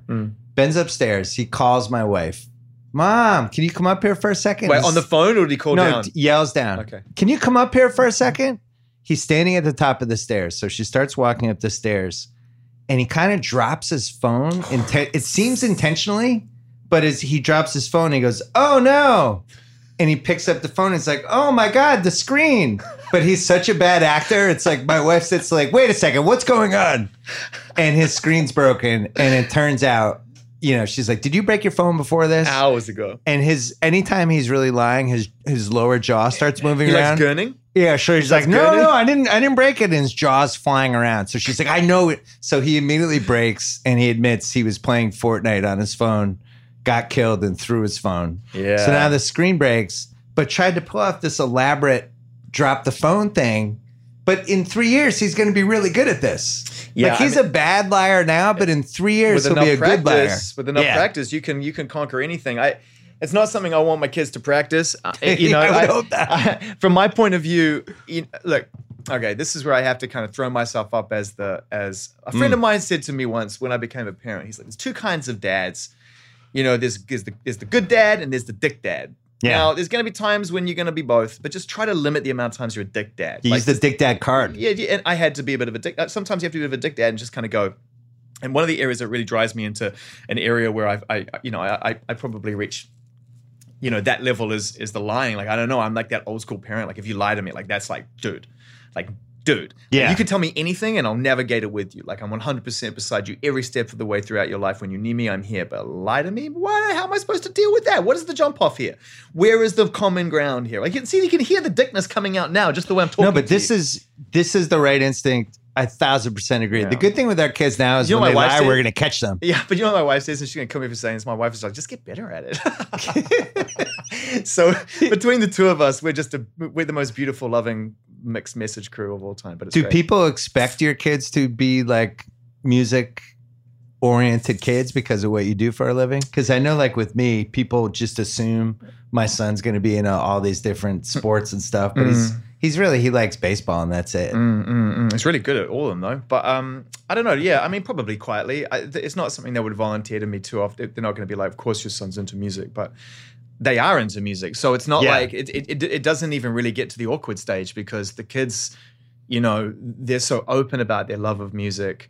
And, you know, of course that, you know, we played a lot of it, and I've always been very open about playing, you know, all kinds of music in the house. So, you know. So that's just like that they sponge it up. They just sponged it up. But I mean, they're taking it to places now that I certainly don't feel like I've had a hand in. Like I never once kind of thrust a computer under Jackson's nose and said, "Make beats," you know, and I never once said to Lucci, you know, "Go and find me the next Juice WRLD." But he's already coming to me like, "Hey, check this kid out. He's unpublished." Right. You know, like, you should get on him early and get him into Apple Music and da-da. So they're thinking. Oh, that's hilarious. He's like an unpaid scout for you. Kind of, yeah. And so they're thinking in an invested way. And I never really forced the investment on them. I just kind of put the music in front of them.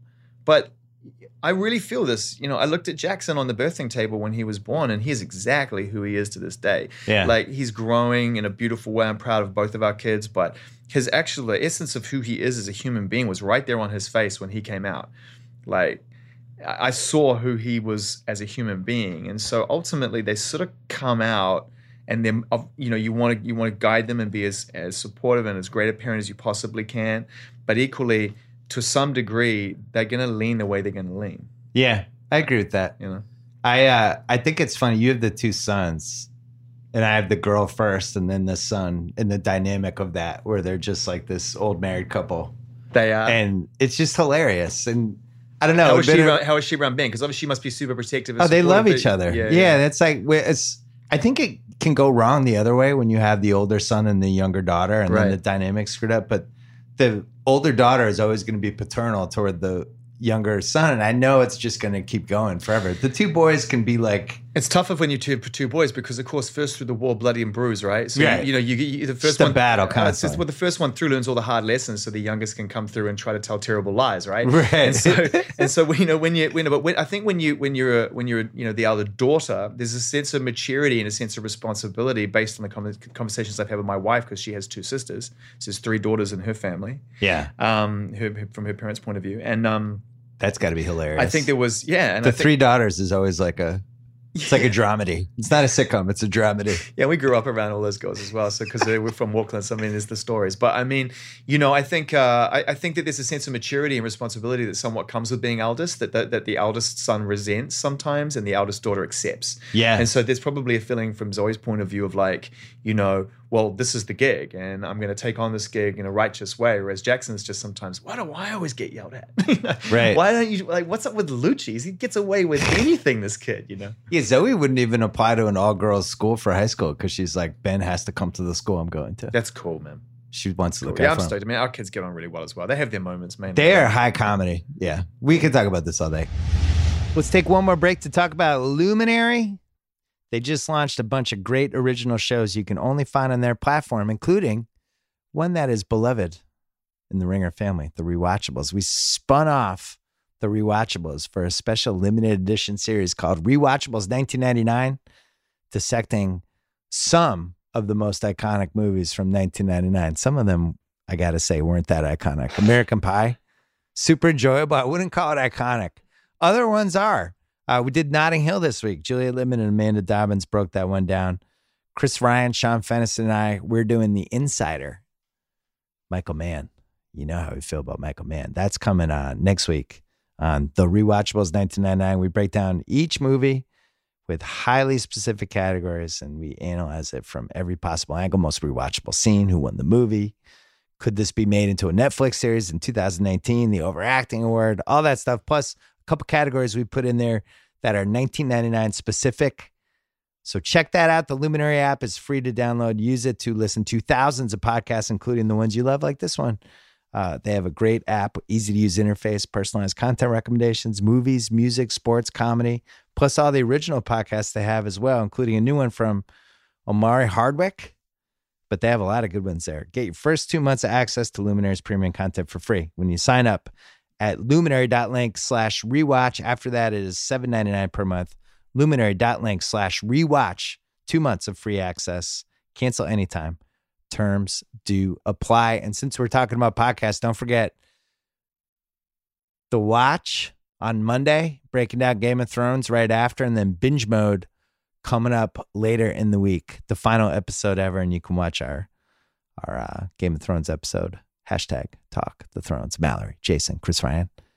That is happening. All right, back to Zane Lowe. Can you give the background on how the Apple thing happened? You're doing your thing. Yeah, it's great. I mean, you get a call. Walk me through it. So I'm at Radio 1, and I've sort of got a sense within sort of 2 years of the call, 2 years prior, around that time, I got a sense that people's listening habits were shifting, and at radio being kind of the only entry shifting point. to streaming. Yeah, just shifting to on-demand, AOD, yeah. VOD. If you come home from school and you have a limited window of time to enjoy your entertainment after homework and before you have to get ready for bed, you either can dial in at a time I'm asking you to dial into, or you can just record it and watch it later. Right. So if that's going to happen in video, which it already is, of course that's going to happen for music, especially as streaming starts to become a thing. It's like, well, I'll just listen to the album when I have time. I don't have to structure my day necessarily around this pre-designed time slot. Yeah. I knew there was a window where that was still going to matter. And I'm not saying radio doesn't matter. It's still the most effective voice for any local city, town, community, or country. It's an incredibly important satellite and radar for what's moving the needle in your community. But in terms of its role in music, which is my primary passion, to move the needle, I just felt like, excuse me, this beautiful window where I'd held the records before they came out, played them, one of the few people who hadn't played them, sort of ushered in this really amazing audience of passionate music fans who trusted me and wanted to hear this music. And up front, it was running its course, and I felt that. And so I sort of put this two-step plan together. One was to sort of turn the boat around, get my ratings up, leave on a high note, because I figured whatever move you're going to make next, you want to leave on a good footing rather than a back foot. So we did that. And then just as sort of the conversation turned from, hey, your ratings are bombing, to, hey, you turned this around, congratulations, great, let's talk about your future, I got the call. So it was perfect. Like the crossover was just perfect. And so you had leverage. I had leverage. Yeah. But also I knew that what I'd learned that 2 years of turning it around just further qualified what I believed, which was it's going into the hands of the fan and getting away from the gatekeepers. And the tastemakers. And the tastemakers. And if you want to continue to explore and you know, your taste and add value to the experience, you're going to have to start having a different conversation than the one I was having, which was very one-sided. I would tell the audience what was here, tell them what I had, tell them when it was coming. It was all me, or whoever else was the DJ.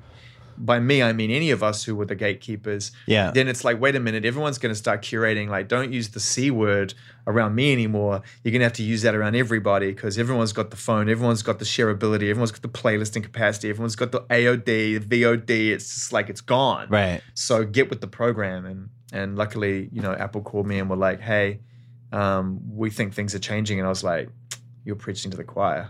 So what was the original plan compared to what it is now? The original plan was to just try to shove the circle of radio into the square of streaming services and bring... And curate a bunch of people that you like. And well, that was kind of like came from us because, look, Trent and Jimmy and you know, Larry, Eddie, Robert, you know, these individuals, you know, Elizabeth, who worked for Robert, they sort of came to us and sort of said, hey, look, you know, you've done this over at Radio 1. We want voices. Jimmy was like, I want storytelling. I want the culture of the art to come along for the ride. Because it's just, remember, streaming is a very effective utility, but everyone has kind of the same amount of songs. Yeah. And everyone kind of can do the same thing with the songs, right? So eventually you just got to pick which one you think looks or sounds the best. So what's going to be a differentiator? And they just banked on this. And so they brought me in, and then they were like, but we don't really know what it needs to be. That's up to you. And so that's when I started to take more of a creative director role. And then we decided, let's give a majority of the real estate to the artists, because from me and my friends who were making it point of view, it was one of the last frontiers that hadn't truly been explored outside of promotion. Yeah. And artists hate doing promotion. Right. It's like they're talking about music. That's not why I do it. So, okay, rather than just go down the same old promo route, why don't you go and take that time and you do something creative with it? Because you don't seem to complain about making merch or designing a stage set or doing your track listing or your artwork or any of the other extensions of your creative self. So why would making some kind of radio show be any different? And once a few people worked that out, like Pharrell got it immediately, Q-Tip got it immediately, Jenny Beth got it, St. Vincent got it immediately. You know, these artists were like, oh, I like this. This is just another creative exercise. Then the whole thing started to land, and then it just kind of took on a life of its own. I remember like in the mid-2000s, Apple started doing celebrity playlists. Right. Yeah. And they had this whole page for them, and like 90% of them were terrible, but then occasionally some celebrity would have like this incredible playlist. And you know why? Because they this cared. person, I want to be friends with this person. Because the terrible I love ones all of these songs. Yeah, the terrible ones were done by their assistant, and the good ones were done by them. And that was what the most important thing was. If you're going to do this with us, you've got to be invested. Like, don't just do it because we've offered you the gig. Yeah. Right? Do it because you recognize the value in it. And so 4 years on, you know, we're in a situation where, I don't even know what I'm allowed to say or not say, but I mean, we've got a whole new run of shows coming out in the summer and in the fall. Some of our biggest artists yet who are teaming up new shows for us. So if the thing had a shelf life and wasn't going to connect, it would have long gone by now. So artists see it now as a chance to sort of really just build their own real estate and explore their own voice and control the way that they present their music, because that's the thing that really is the biggest change now, is that the distribution is in the hands of the artist. It's no longer just in the hands of the high street or the record label. These are all important factors, but the artist can ultimately decide how and when the music comes. I just got off a phone call with a manager on my way here, and he's like, yeah, we're bringing the song out tomorrow. And I'm like, yeah, but it's busy tomorrow. He's like, yeah, we've made up our mind. We're just going to put the song out tomorrow. What can you do? And I'm like, all right, well, we'll rally around you. Of course, we love you. We'll do whatever we can to support that. But this is my point. Like, it's fluid all the time now. Yeah. And it's exciting. Sometimes it can be hair-raising and you're not quite sure how you're going to get everything in line, but it's way better than looking back on it now than it was before. And I had it good before. I was one of the people who had the records. Right. I'm amazed that we did that as long as we did. Like, it's crazy to think now that you had to just listen to my show at 7 p.m. in the UK to hear these songs. Like, it's nuts. Well, I got a taste of what it's like to influence people musically when Yacht Rock on Sirius I love XM. Yacht Rock, by the way. Sirius XM, they asked me to DJ an hour, and it was one of the highlights of my career. What did you play? I picked 13 songs. I gave my whole theory. Christopher Cross? Come on. Which one though? Come on. Sailing. No, we did Ride Like the Wind. Where did Ride Like the Wind? That's Because the Kenny best. Loggins is on that one. Oh, it's so good, that song. One of my Yacht Rock and theories. Michael McDonald as well is on that one. Well, that's one of my Yacht Rock theories, is that Michael McDonald has to be every 3 songs somehow. I met him the other day for the first time. Legend. Oh my God, I shit the bed. It's Legend. crazy. All-timer. That was crazy. I watch, one of my guilty pleasures is I like to watch bad music documentaries on Axis. Axis has a lot of bad music documentaries. Can you recommend a few? Well, no, I just like watching them because a lot of times the band produces them and it's like done by somebody's cousin and the editing's terrible, but they have all this footage and it's like, wow. So anyway, there's this Doobie Brothers one that is on a lot that is hilarious. And it's kind of done from the perspective of, if only Michael McDonald hadn't come along, this would have gone so much better. And they have this one guy that comes in and he's like the expert of the Doobie Brothers. Is it getting hot in here, by the way? Oh, I'm just having a great time. Go on.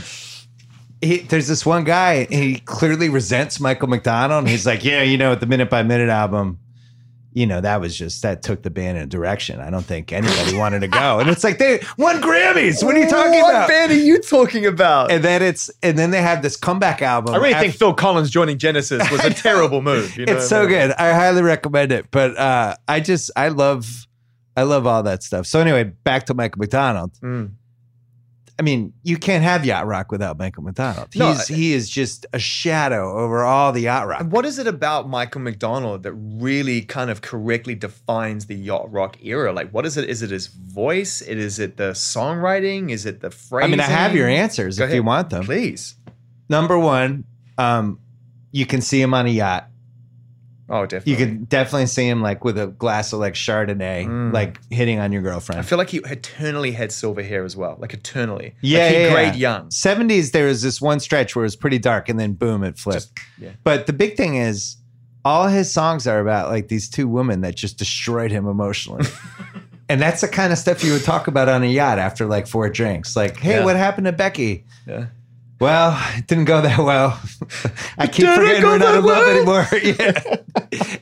Minute by minute, I'm holding on, and then I don't know. So he just fits. He fits that era. The thing about Yacht Rock as well is, in many respects, it was kind of a precursor to Jam and Lewis and what they achieved, and ultimately what house music went on to achieve, and other certain genres of music and styles and artists and producers, where they put heartbreak on the dance floor. So you would find yourself dancing to these songs that were super chirpy. Yeah. But then the sentiment, like you say, is just this like take my heart out and stomp on it with your boat shoes. Or let's have a glass of wine. Let's have a glass of wine and then then I'm going to tell you later. And then I'll put my boat shoes away and then we'll talk about how my heart got broken. So I took my wife to Yacht Rock at the Hollywood Bowl last summer in like July, and it was Christopher Cross, Kenny Loggins, and Michael McDonald. Unbelievable. And they were people dressed like yacht captains. It was out of control. It's a thing. Yeah. It's a thing. And you know what, but some of those records sound so good because I feel like that was really on the dawn of high fidelity.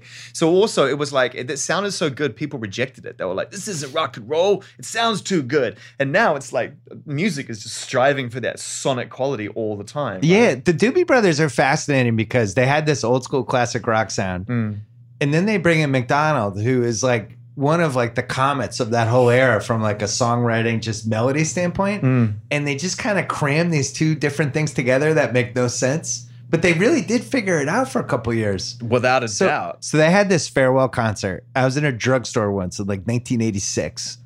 And there was this, they were selling those cassettes for like $1. Yeah. And it was like the Doobie Brothers farewell tour. And I'm like, what? And I got this it was a cassette. bootleg. It was a bootleg. Yeah.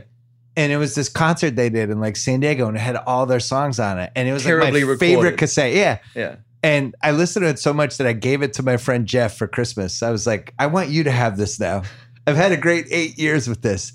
Now you take it. That's a sweet thing But to do. it, there was something. My first bootleg experience was a weird U2 concert around the war era. Ooh. And I didn't even know what. Now you're talking my language. And I didn't even know what like bootleg was. I just saw this cassette like yourself at this record store in Queen Street, and I'd never seen it before, and it like was them live, and I got excited. I took it home, and it was just the trashiest recording of any, like you could barely make it out.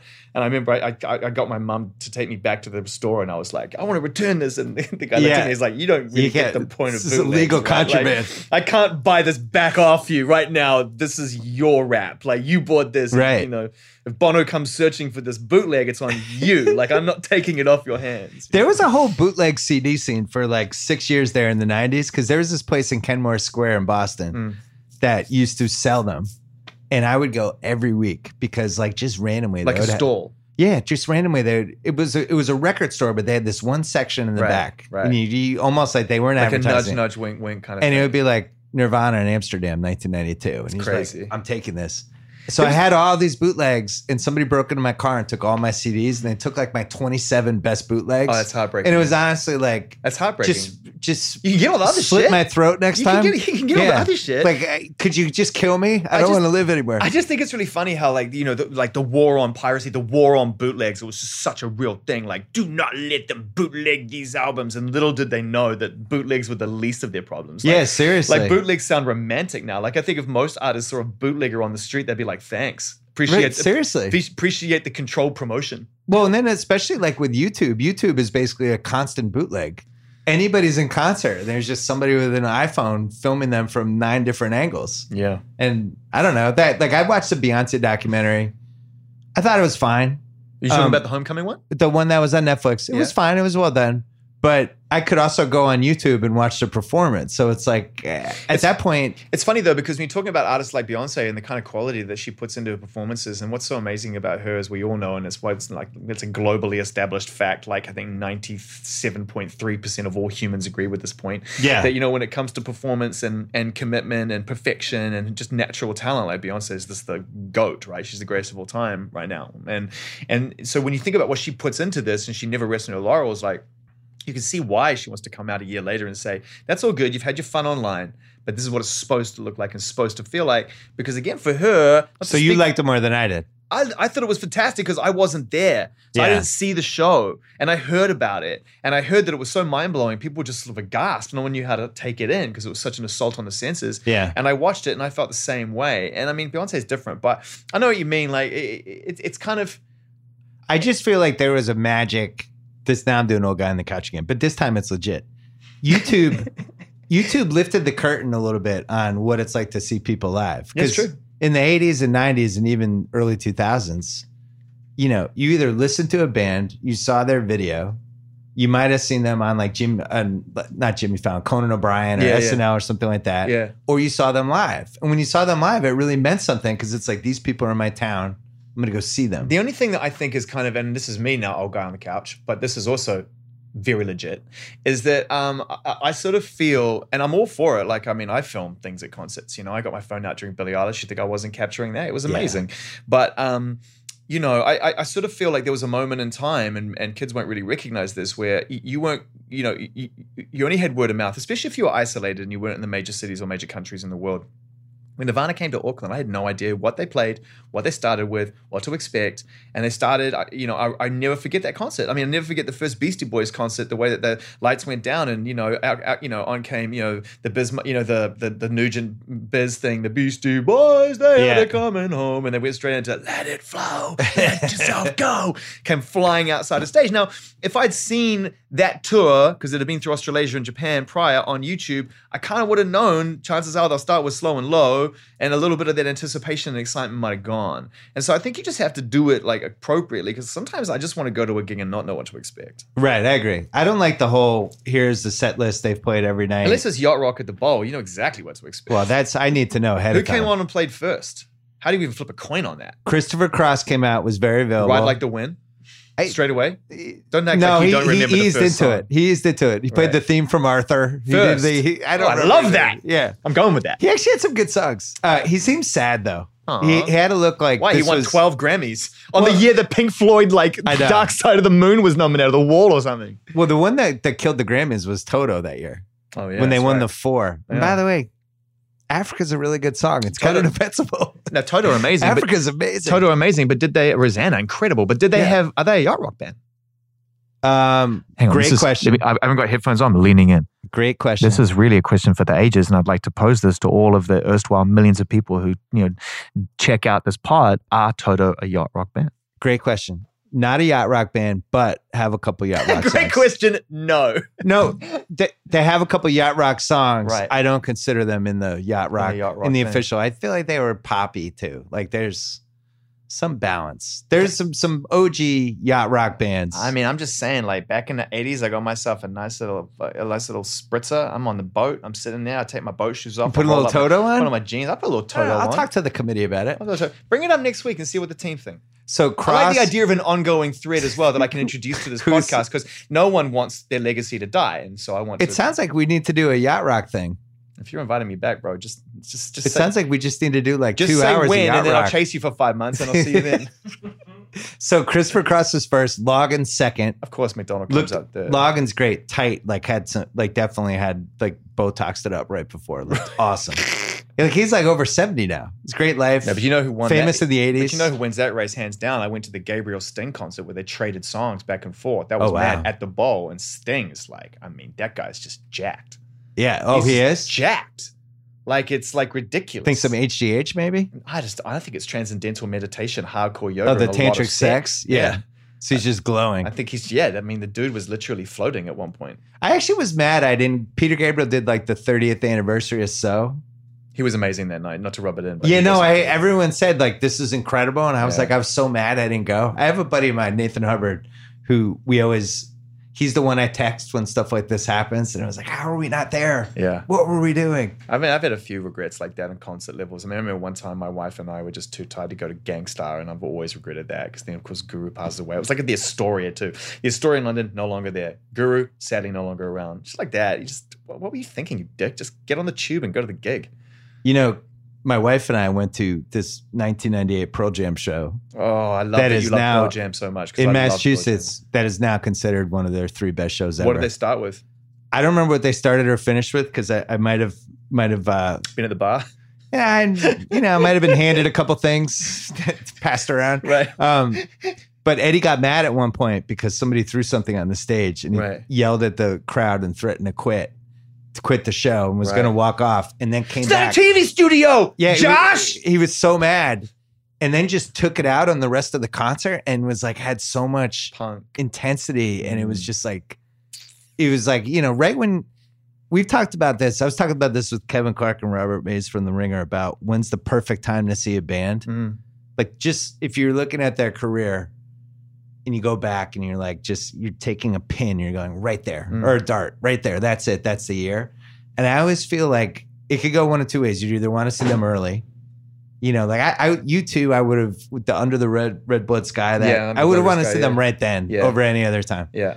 But sometimes when they have a little more of a catalog and they're at the peak of their powers, that's a good time too. And Pearl Jam 98 was the time. I think that's the time. I think if you're talking, I'm trying to think what albums you're talking about. Is that Backspacer or is it before Backspacer?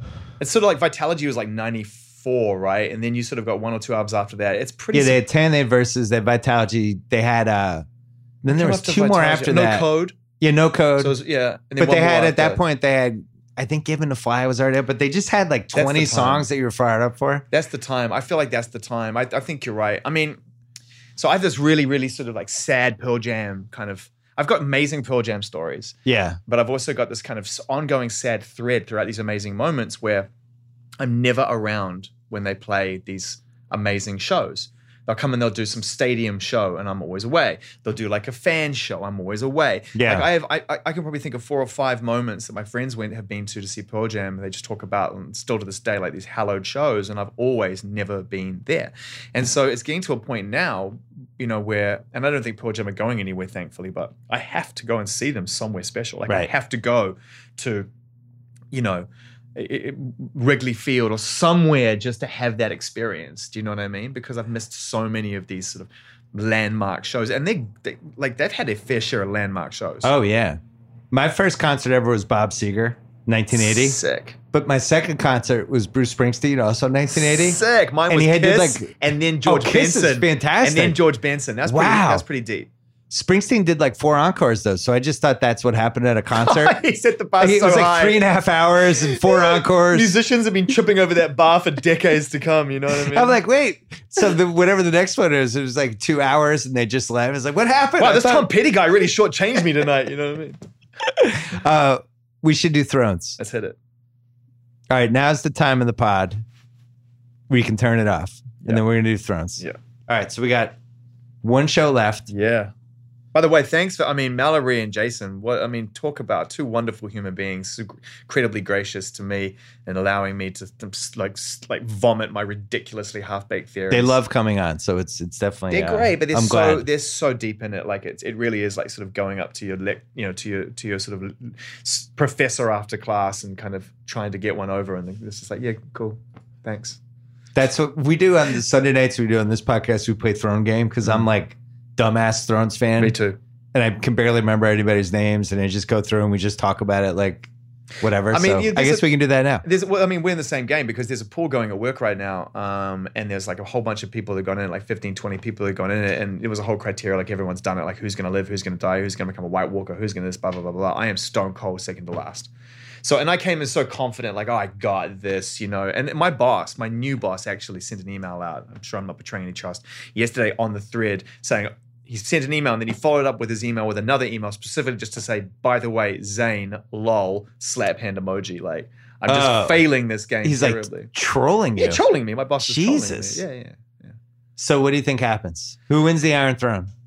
I think Daenerys. Did you take notes? Why'd you put glasses on? Did you write stuff down? What's happening right now? No, because this is serious. Like the music thing is easy for me. I'm so blind. I can like stare off into space. I don't even know who I'm talking to for the last hour and a half. Yeah, it gets down to Thrones. Thrones, you don't want to screw up. It's like I have to put glasses on for this conversation. Right. It's like a Tool album. You have to wear reading glasses to enjoy it. You know what I mean? I love Tool, but you've really got to absorb. You know? I get it. I think Daenerys is for the chop, obviously, but I've been saying that for weeks. I just thought it would happen sooner. I think she'll die at the hand of a Stark. I think Jon will be so heartbroken. It may even be Jon that I think Jon won't take the throne. I think he's always said he doesn't want it. I think he'll be so heartbroken that Daenerys dies for one reason or another. He'll ultimately abdicate his right to the throne. Just work as a bartender? Yeah, I think he'll just basically go and work in a sports bar somewhere and just be like, every now and then people will come in, he'll be all fat and stuff, and he'll just have a big beard, and then someone will be like, tell us a story about Ned Stark. Who, my father was the most honorable man who ever lived. You can't tell me that's a well-poured pint of stout. I think Sansa. That's who I think too. So she's Sansa. Definitely not getting it because we don't know anything.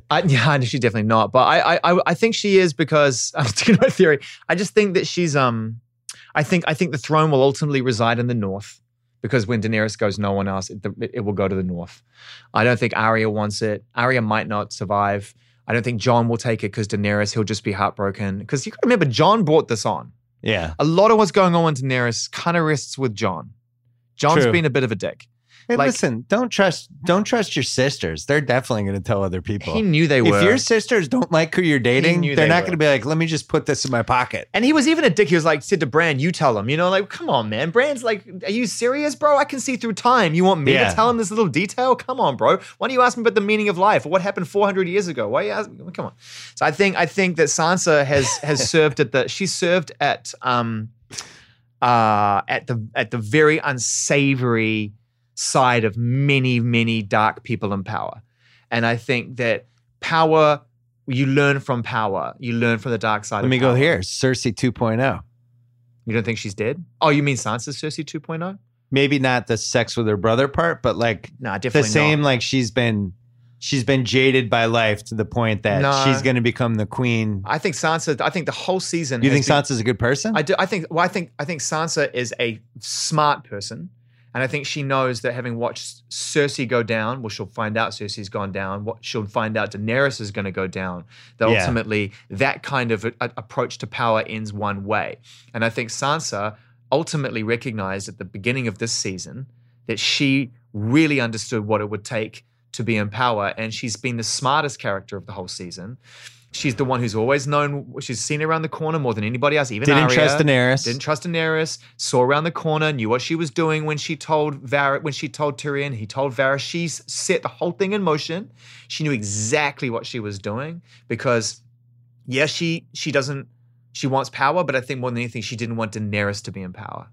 How scared do you think? She wanted to be in the North. How scared do you think are the Game of Thrones producers that Sophie Turner is going to have like 4 glasses of Cabernet one night and then spill the final episode on Instagram at 3 a.m? What about that story? That they have to be in constant fear of this. I mean, they must have taken her phone like a week ago. Because she's the bossiest boss of all bosses. Like, you mean what? She's just literally crushed the internet. I feel like in the last 4 months, she's crushed the internet. She's crushed the internet. She's won the internet. Smashes half a glass of Pinot with a jewel in her hand, dabs, and I mean, it's just unbelievable, right? It's so funny because 20 years ago we would have been going, what's wrong with Sophie Turner? And there would have been like Us Weekly covers, like Sophie Turner spiraling out of control. Yeah. And now it's like, this is great. Keep it up, girl. Keep going, man. You're the best. I mean, she is the best. And I mean, but people have been saying in any interview that she's been the best from day one, right? I mean, I think she's one of the most well-liked members of the cast from what I can tell. And, the fact that she's kind of come out and she's had the roughest ride. She's had the worst time.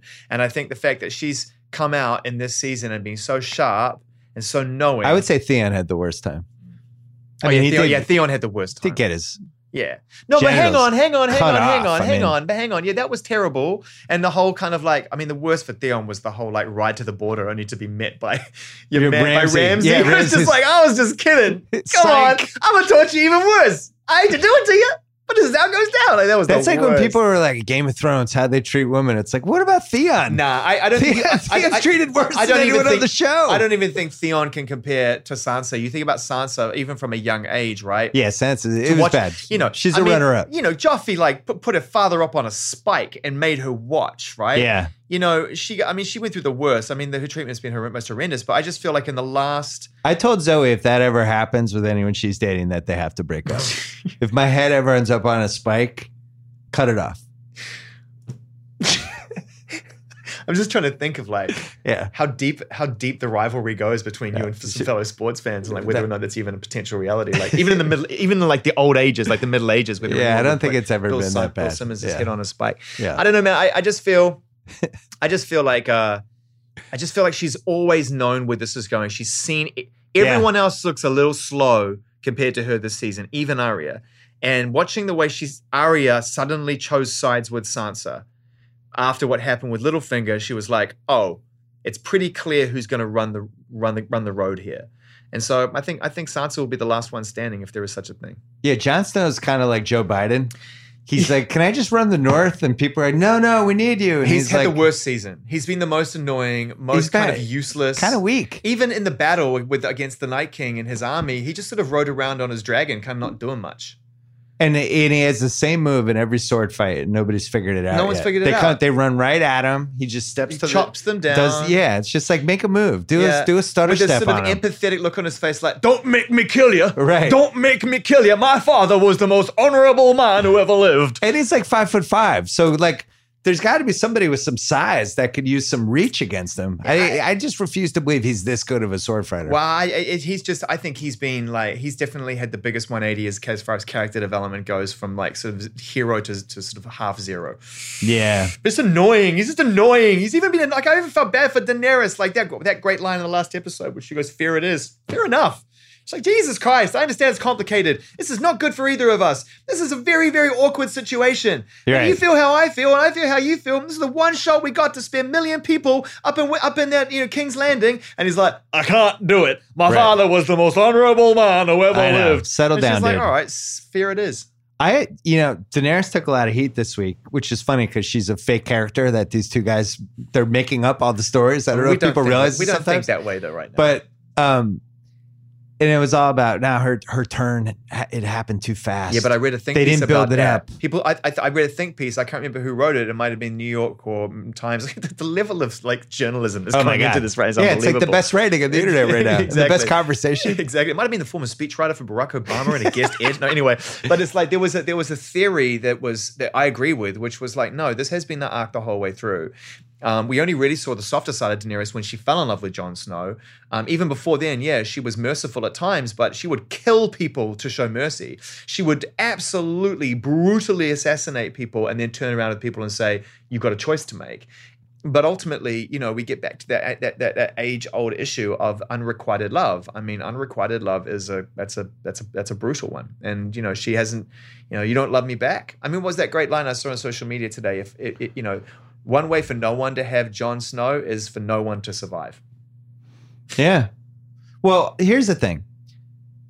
I actually think the turn made total sense because all she's been doing this whole time is at some point I'm going to run everything. And it's all going great. It's all going great. She gets this piece of information, throws her in complete flux. She's in this different part of the world in the 1300s. I like to think it's in the 1300s. I still haven't worked it out. It's like Springfield. I have no idea where it is. So all of a sudden now she's in this different, she's not really clicking with the people there. Mm-hmm. They're gravitating to Jon Snow. She's alone. Cersei kills her right-hand person. Mm-hmm. Jorah dies. She loses her dragon. She loses one of her kids. Mm-hmm. She's just spiraling out of control. It totally makes sense to me that she's like, totally just burning down everything. Let me put it this way. I was really sad and shocked watching it happen, but not because I thought it was a character or a plot flaw, but because I was like, wow, that is the end of Innocence. Like, that love story is over. Yeah. It ends one way. Jon, the Starks or Daenerys, it's going to go one way. And so I thought it was one of the best episodes of the entire series. And stakes are too. Stakes are so high right now. Here's the thing. I just want to be entertained when I'm watching a television show. That show was fucking awesome. Oh, it's amazing. It was so good. Dude, I was riveted the whole time. I thought Arya was going to die. I was on the edge of my seat. Like, it was great. It's you can incredible. pick it apart, but fine. Yeah, but pick anything apart. Exactly. Jesus. I mean, I'm about to get crucified when this thing goes out. Why? What'd you say? Yacht rock? Your yacht rock stuff? I think the Toto yacht rock thing might be a little bit over the line. People are like, you don't realize Toto. Quickly before we go, who's the biggest star in the world right now? Wow. Great question. Music star? Yeah. Well, pound for pound in terms of sales and what's going on, Ed Sheeran is, in terms of ticket sales and what he's achieving is that's unbelievable. Ed Sheeran? The biggest star in terms of ability and talent and absolute just complete power is Beyonce still. Yeah. She is still the person who can like raise her little finger and the whole world just waits with bated breath to see what she's going to do. The biggest rap star in the world is Drake, hands down. And I think he's the biggest, I'm going to call him the biggest streaming star in the world in terms of the way he uses streaming and how he's utilized it. The biggest global superstar right now is J Balvin, who's just unbelievable in terms of his size and numbers. And I think the greatest artist for me, and I'm just going to go on a limb and say it, no disrespect to anybody else, because I love all of the aforementioned amazing, talented musicians, but the one that I feel is like the one who I just look to and I just wait every time he does anything is Frank Ocean. I just personally just absolutely. You got a grunt from Kyle. Kyle, like love. Is that rare? No, when he agrees, sometimes he just makes noises. It was a good, solid grunt. I just, and that's not to compare or to sort of put them in any form of order. I've given everyone, in my opinion, some strong kind of positioning. Yeah. But I really feel like Frank Ocean for me is just, I just think in terms of the way he approaches his craft is phenomenal. In sports, I always do this thing about approval rating. Yeah. Like athletes who just have high approval ratings, where just sports are so polarizing. Like if Beyonce was in sports, there would have been stories written after the Netflix documentary like, actually, it wasn't that good. And people are always trying That's what I love about sports. It's hard in music to do that. That's Yeah. why being a critic, you have to really fall on your sword when you're a critic in music, because even in film, you can come out there and say, that film stank. And most of the actors will agree with you. They got to check. They'll move on and make a great film next. But in music, you can't do it's that too because of the vulnerable. fans. But the fans come. Like if I said right now, like Beyonce, Don't even suck, joke. like, Don't even joke. Yeah, don't I even can't even joke. Don't even joke about it. The Bayhive would come Don't flying. even joke about yeah, it. that would be it.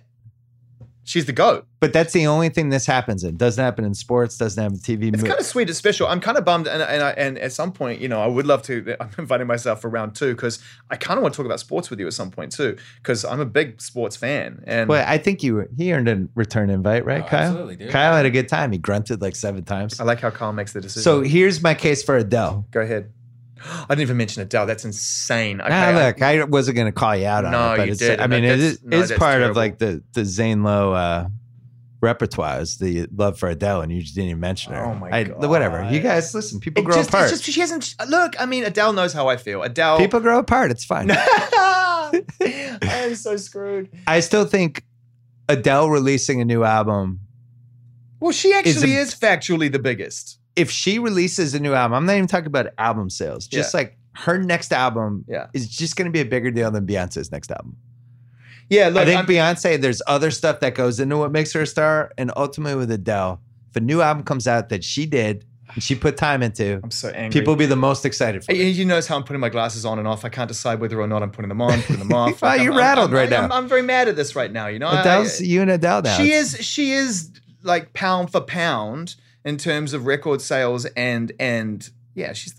But what other artists? That was a shit question in the first place, Bill. To be Thank fair. you. What other artist could get divorced, announce they're getting divorced, Right. and everybody's immediate reaction is, I can't wait for the album. I can't think of anybody else that would happen to.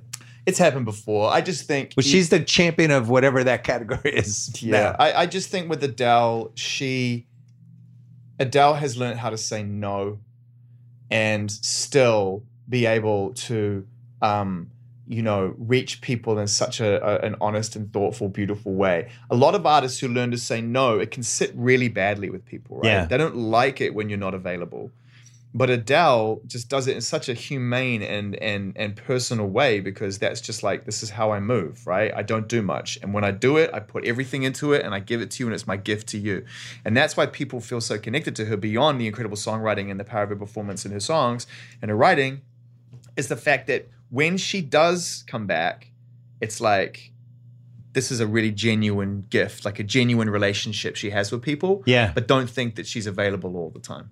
And I think that's very normal, and I think it's very human, and it's a very kind of sane thing to do, because we all know with social media and the way things are right now, and of course the appetite for a constant sense of availability and tactility, and people want to touch you all the time. Yeah. I'm here. I'm doing this.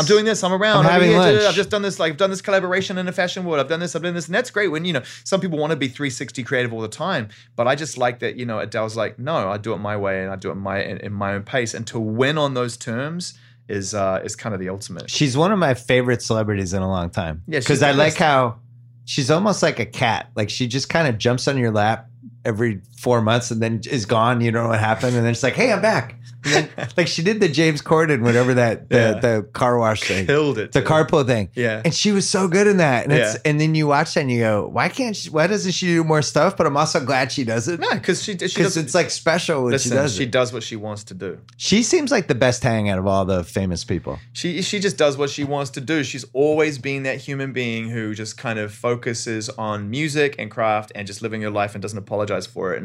And I just think, like, at its very core, right now, like I said, in a time when there's this expectation of availability all the time, it's kind of nice that someone doesn't want to play that game.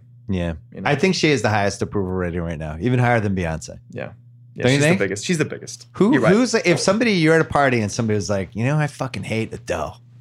I think like everyone would just stop talking and stare I at the don't think person. I could be friends with that person. Well, you forgot to mention her 5 minutes ago. I but- love how you walk into this. You just fucking master Zane this Lowe. shit. Anything you want to plug? Yeah, fuck you.